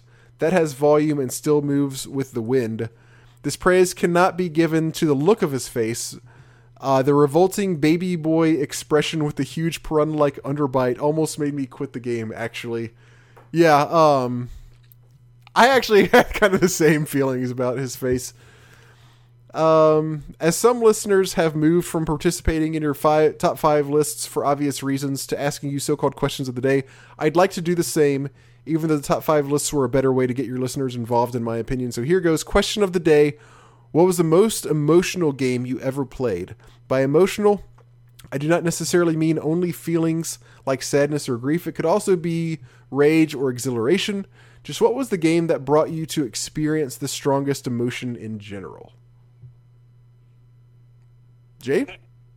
I don't think there's a lot of surprise here. It's got to be Tactics. I mean, I'm sorry. There's just something special about, spoilers, by the way, spoilers from the story, of killing Algus the first time. When you kill him after he kills Delita's sister, it feels like a weight is lifted off. What? Is that a spoiler? That's what I said, spoiler. Yeah, I'm sorry, you did. My bad. Yeah. So Algus is a total piece of shit, and you just want to kill him the entire time, and then you finally do, and the kill is just so great, and there's that iconic screaming noise from the PlayStation 1 version, which is great. There's also the killing of Gafgarian, which is another one that just, you feel vindicated almost when you do it. Like, it's just such a great feeling. I that is something, every time I do it, I absolutely enjoy it. There's just no thought about it. Gotcha. Usually it's hard for me to kind of like pull up every game in memory and come up with an answer like this. Sure. But I actually do have a few good answers, I think, for this one this time. Excellent. In general, Dear Esther, was really moving to me, even though it's kind of abstract and it's really not even clear what exactly is going on. I did feel very moved just by the overall experience. More so, the very end of Metal Gear Solid 3. That was one of the most moving endings and points in general of any video game I've ever played. It is just so good. But actually, now I was thinking about it a little bit more as you were talking about it, and I think maybe the most moving part for me personally of a video game that I've played is almost the very beginning of The Walking Dead, the Telltale one. There's this part where you are very close to the beginning. As I said, you're in this. You kind of find yourself in this random house, and you're kind of like taking shelter in this house, and nobody's there, and you are still trying to figure out what's going on. Obviously something crazy has happened, and they know that people are coming back from the dead and this kind of stuff. And you're walking around the house just kind of exploring, and there's an answering machine in these people's house. And you hit the button and you listen to the last message on the answering machine. And it's this, it's the parents of so evidently like a family lived there, and the girl was there and her parents were out. So I don't even remember the details, but they were gone or out somewhere. And it was a message of them calling to like tell her to like take care, like tell her to go hide and this kind of stuff. Like, we're sorry we can't be there to help you. We're going to try to get home as soon as we can. Please answer the phone if you're there. We hope you're doing okay. But if you are there, you need to go hide. Go hide. Like, they're telling her what to do. I forgot the specifics of it. But I had played this like when my daughter was like 5 or 6 years old, and this is the closest I have ever been to being brought to tears playing a video game. It didn't do it. I didn't get there, but I felt it for sure. That was to me like the most moving part of a video game that I'd ever played. He says, another thing I would like to hear your opinion on is the sort of new way games tend to end. I mean, the fact that it's become quite common for games to announce after the final bosses have been defeated that the player has in fact beaten, that the player has, I think he means has not in fact beaten the game, sometimes even along with showing an epilogue or a credits roll, only to then have the player be able to continue playing and make him try to find the true ending. This happened, for example, with Death's Door, Octopath Traveler, and Hades, just to name a few. I bet there are many more. Jay, another one that comes to mind is one that you've been playing a lot recently. STS? Yep, Slay the Spire. So I can't help but ask, what the hell is the point of that? What purpose does this mechanism serve? 2 endings. Why call the first one the end then? And if the second one is the true ending, what does this term make the first one? The one where the player was already shown the fucking credits. What was that the false ending? What really annoys me I have to say, and I think this is... this really annoys me, I have to say, and I think it is a new thing that was introduced only recently. At least I cannot think of a classic game that did that. You beat the game, you watch the end sequence, you watch the credits, that was it. New Game Plus. Yeah, there's that. What is with all this secret crap that no one would ever find without the help of the internet in the first place anyway? So what's your opinion on that? And can you think of a reason why this is done? Because I cannot. I think the use case for it is for casuals. It's for people who don't want to spend a lot of time getting really good at a game enough to actually achieve the quote unquote ultimate ending. So I think what it does is it gives an ending that that most people can get, just by doing the basic playthrough. And then there's also something that's more enticing for people who want to spend a lot more time practicing and learning how to get better. I think of STS and Hades, right? You can get the ending from Hades just by playing it, over and over and over, or you can continuously turn up the difficulty, make it more and more challenging, and continue to get, little bits of additional information over time. I think that's a good answer. I think that's a good answer. Maybe that is why. But yeah, I hadn't really thought about this, but it definitely is kind of a trend that you see nowadays. It's a fair criticism, I would say, for sure.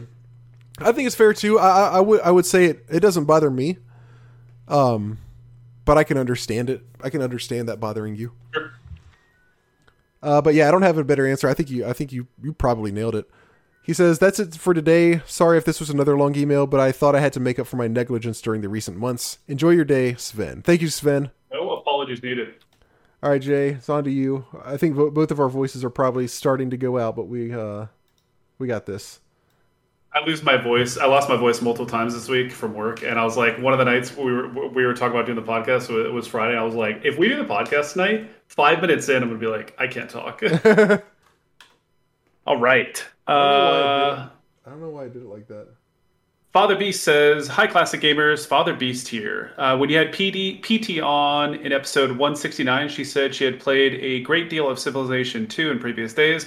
I also played a stupid amount of Civ 2 in the old days, so much so that my wife said Civ 2 was my mistress, so I wanted to tell you a little bit about it. Nowadays, I think there is no legal way to get Civ 1 or Civ 2 due to some sort of rights issue to do with them being micro-prose games.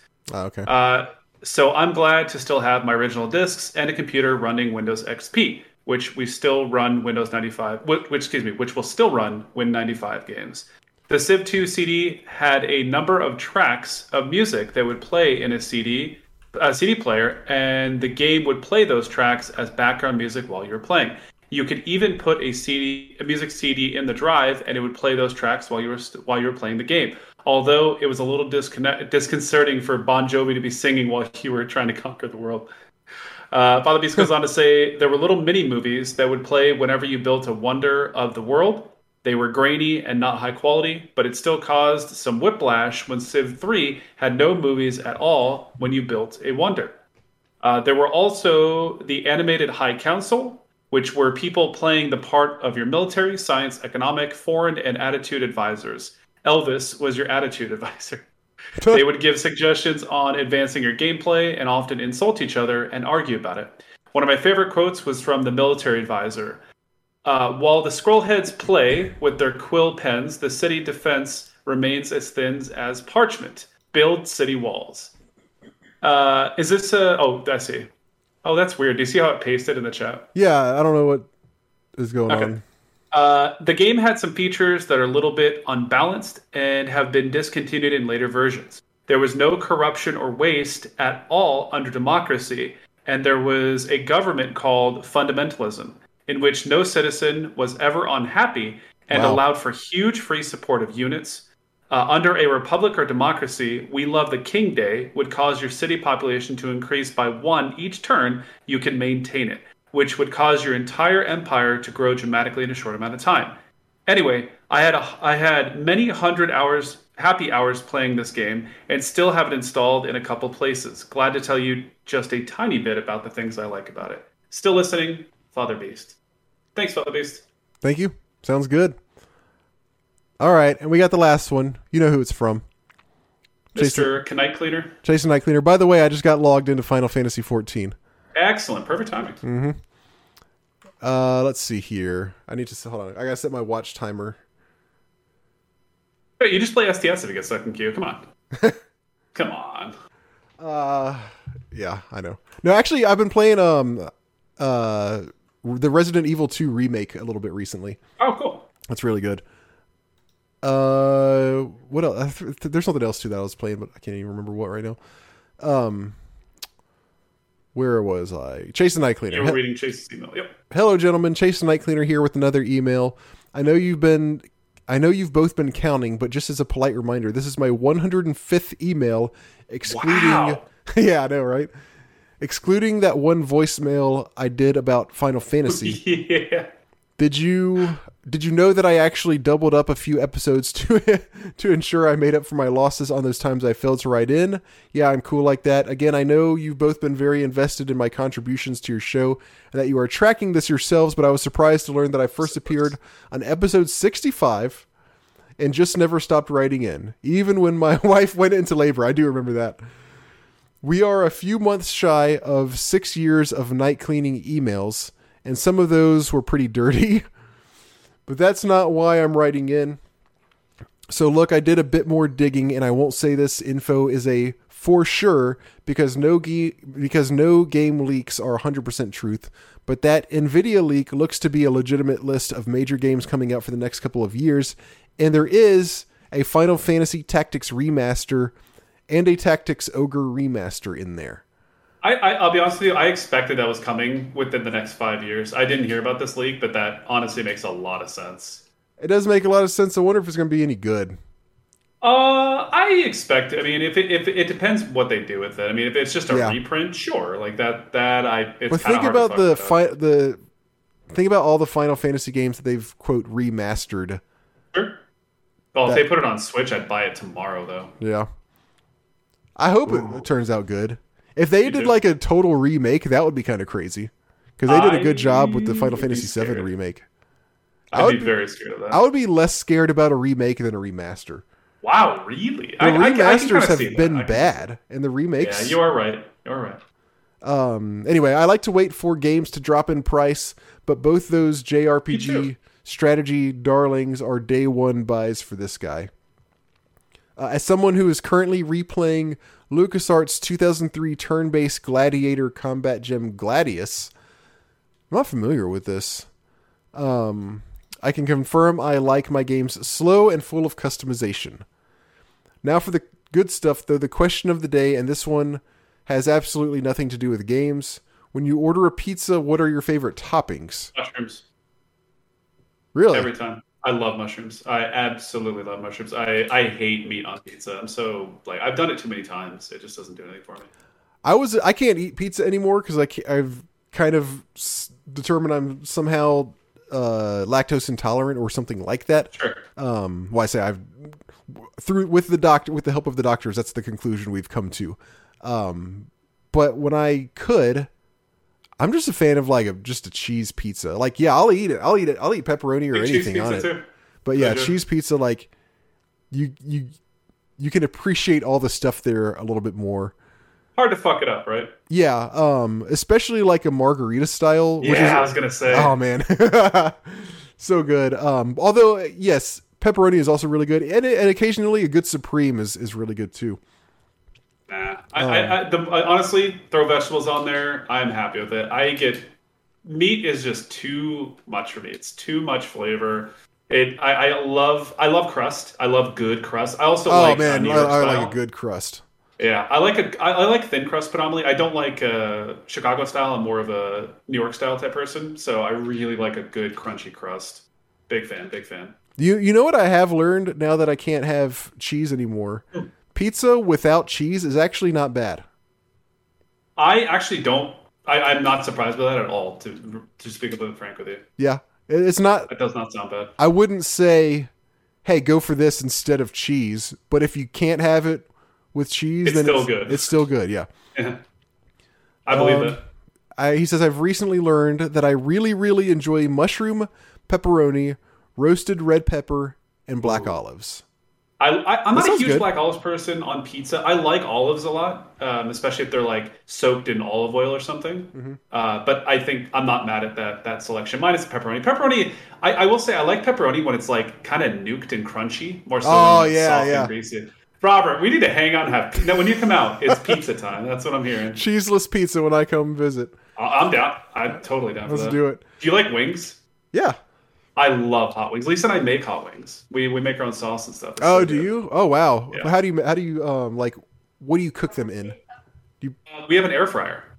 Oh my gosh, that sounds. It's so worth it. Man. That sounds so good.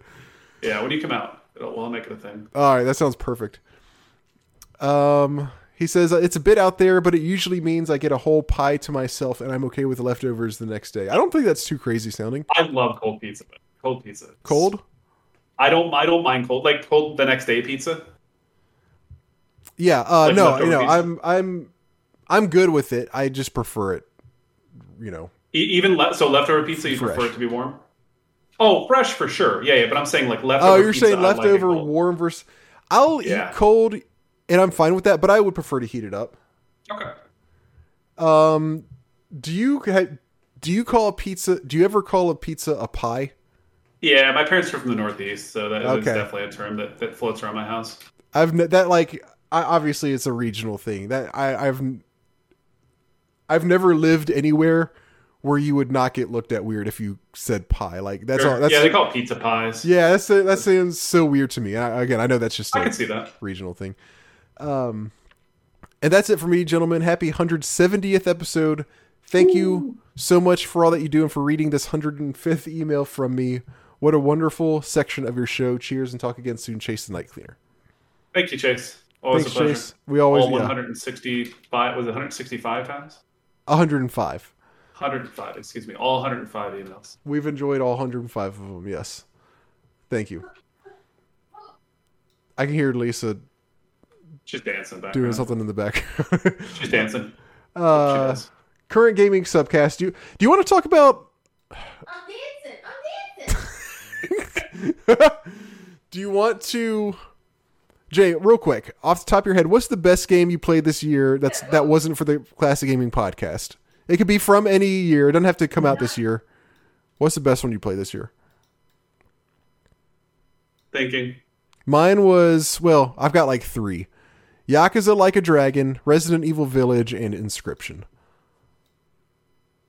I think mine has to be Slay the Spire.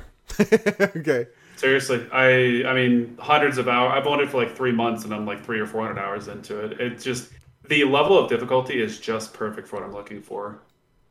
So current gaming subcast, real quick. Do you want to talk about Slay the Spire for a minute? I can, sure. Go for it. So, as you know, I was playing this a little bit too recently. I've gotten everybody playing this game now, so it's kind of over. I knew I was going to enjoy playing this game.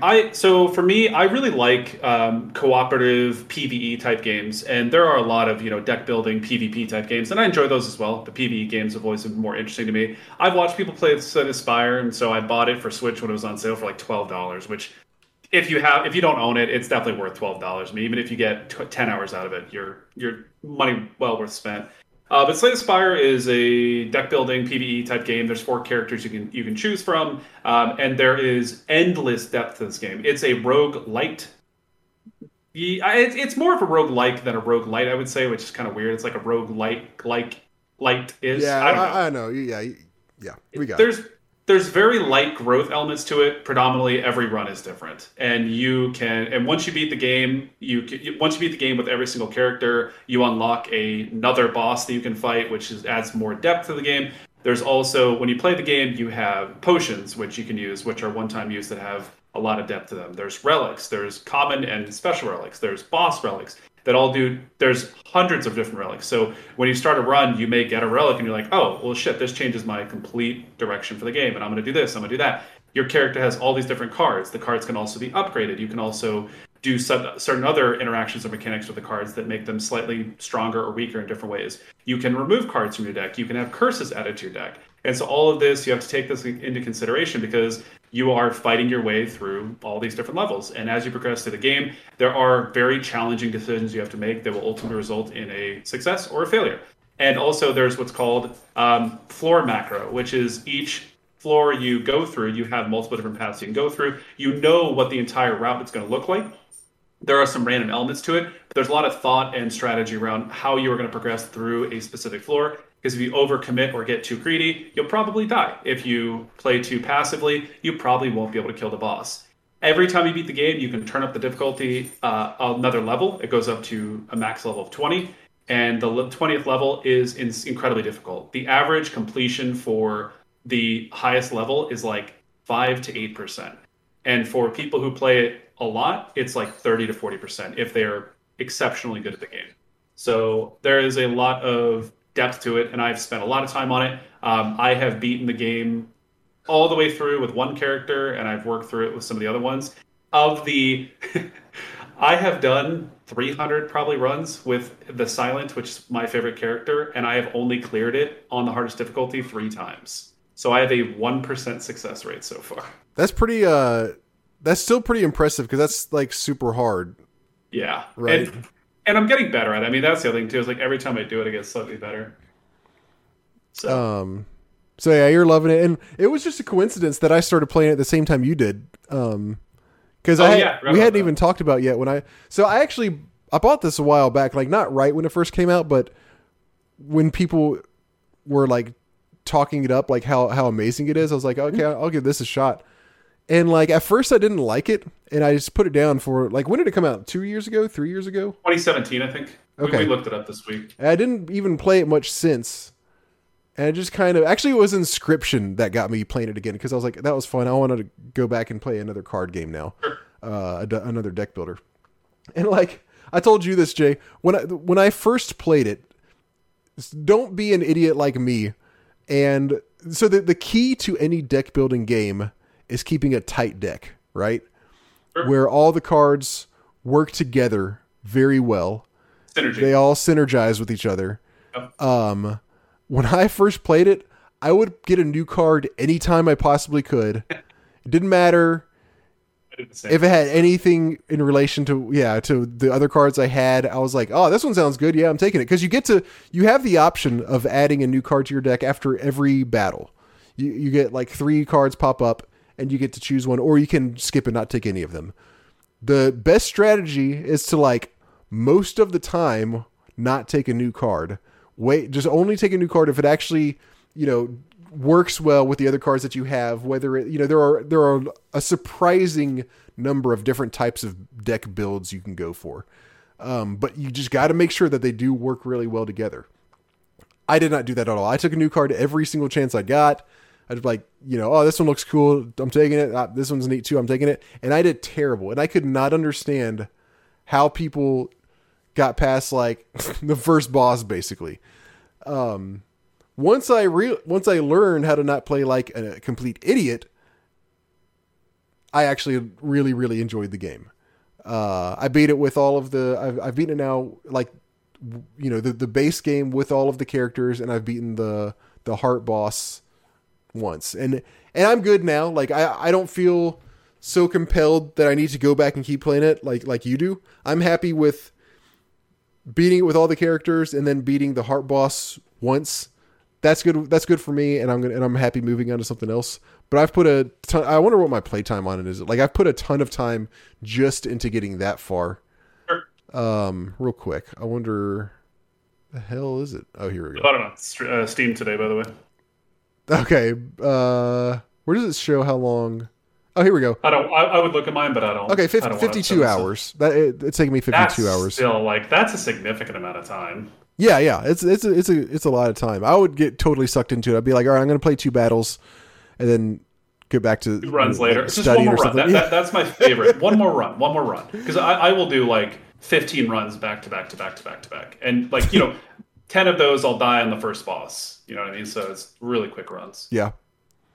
So that was my experience with it. As long as you play it intelligently, you'll probably enjoy it, I think. Yeah, take your time. Go slow. That is a big recommendation I would make for people is if you're struggling, slow down. That is something that a lot of people make a mistake of, like, oh, I just got to go really quick. And good luck with that. Yeah. Something else I was going to say too, but I mean, yeah, that basically covers it. It's a very good game. I was playing this a good bit. I told you I've been playing a little bit of Resident Evil 2 Remake as well, which came out a few years ago. That's really good too. One game that I've also returned to and that I've been sinking a lot of time into lately is Into the Breach. This is the game. It's made by the same people that made FTL. Oh, okay. And it's a turn-based. It's like a tactical game. It's like basically a tactics game. And I think I talked about this when I originally got it back, 4 or 5 years ago when it came out. You are fighting monsters, basically. It's like you controlling these giant mechs and tanks and stuff and fighting monsters. And it's typically, you have 3 units that you control. And then the way the game works is you are protecting towns and cities and stuff that the monsters are attacking. And your guys, of course, have hit points, but the electrical, the power grid basically is the main thing that you have to watch. It has hit points, and anytime a building gets hit, then the power grid hit points go down. And if those go down to 0, your game's over.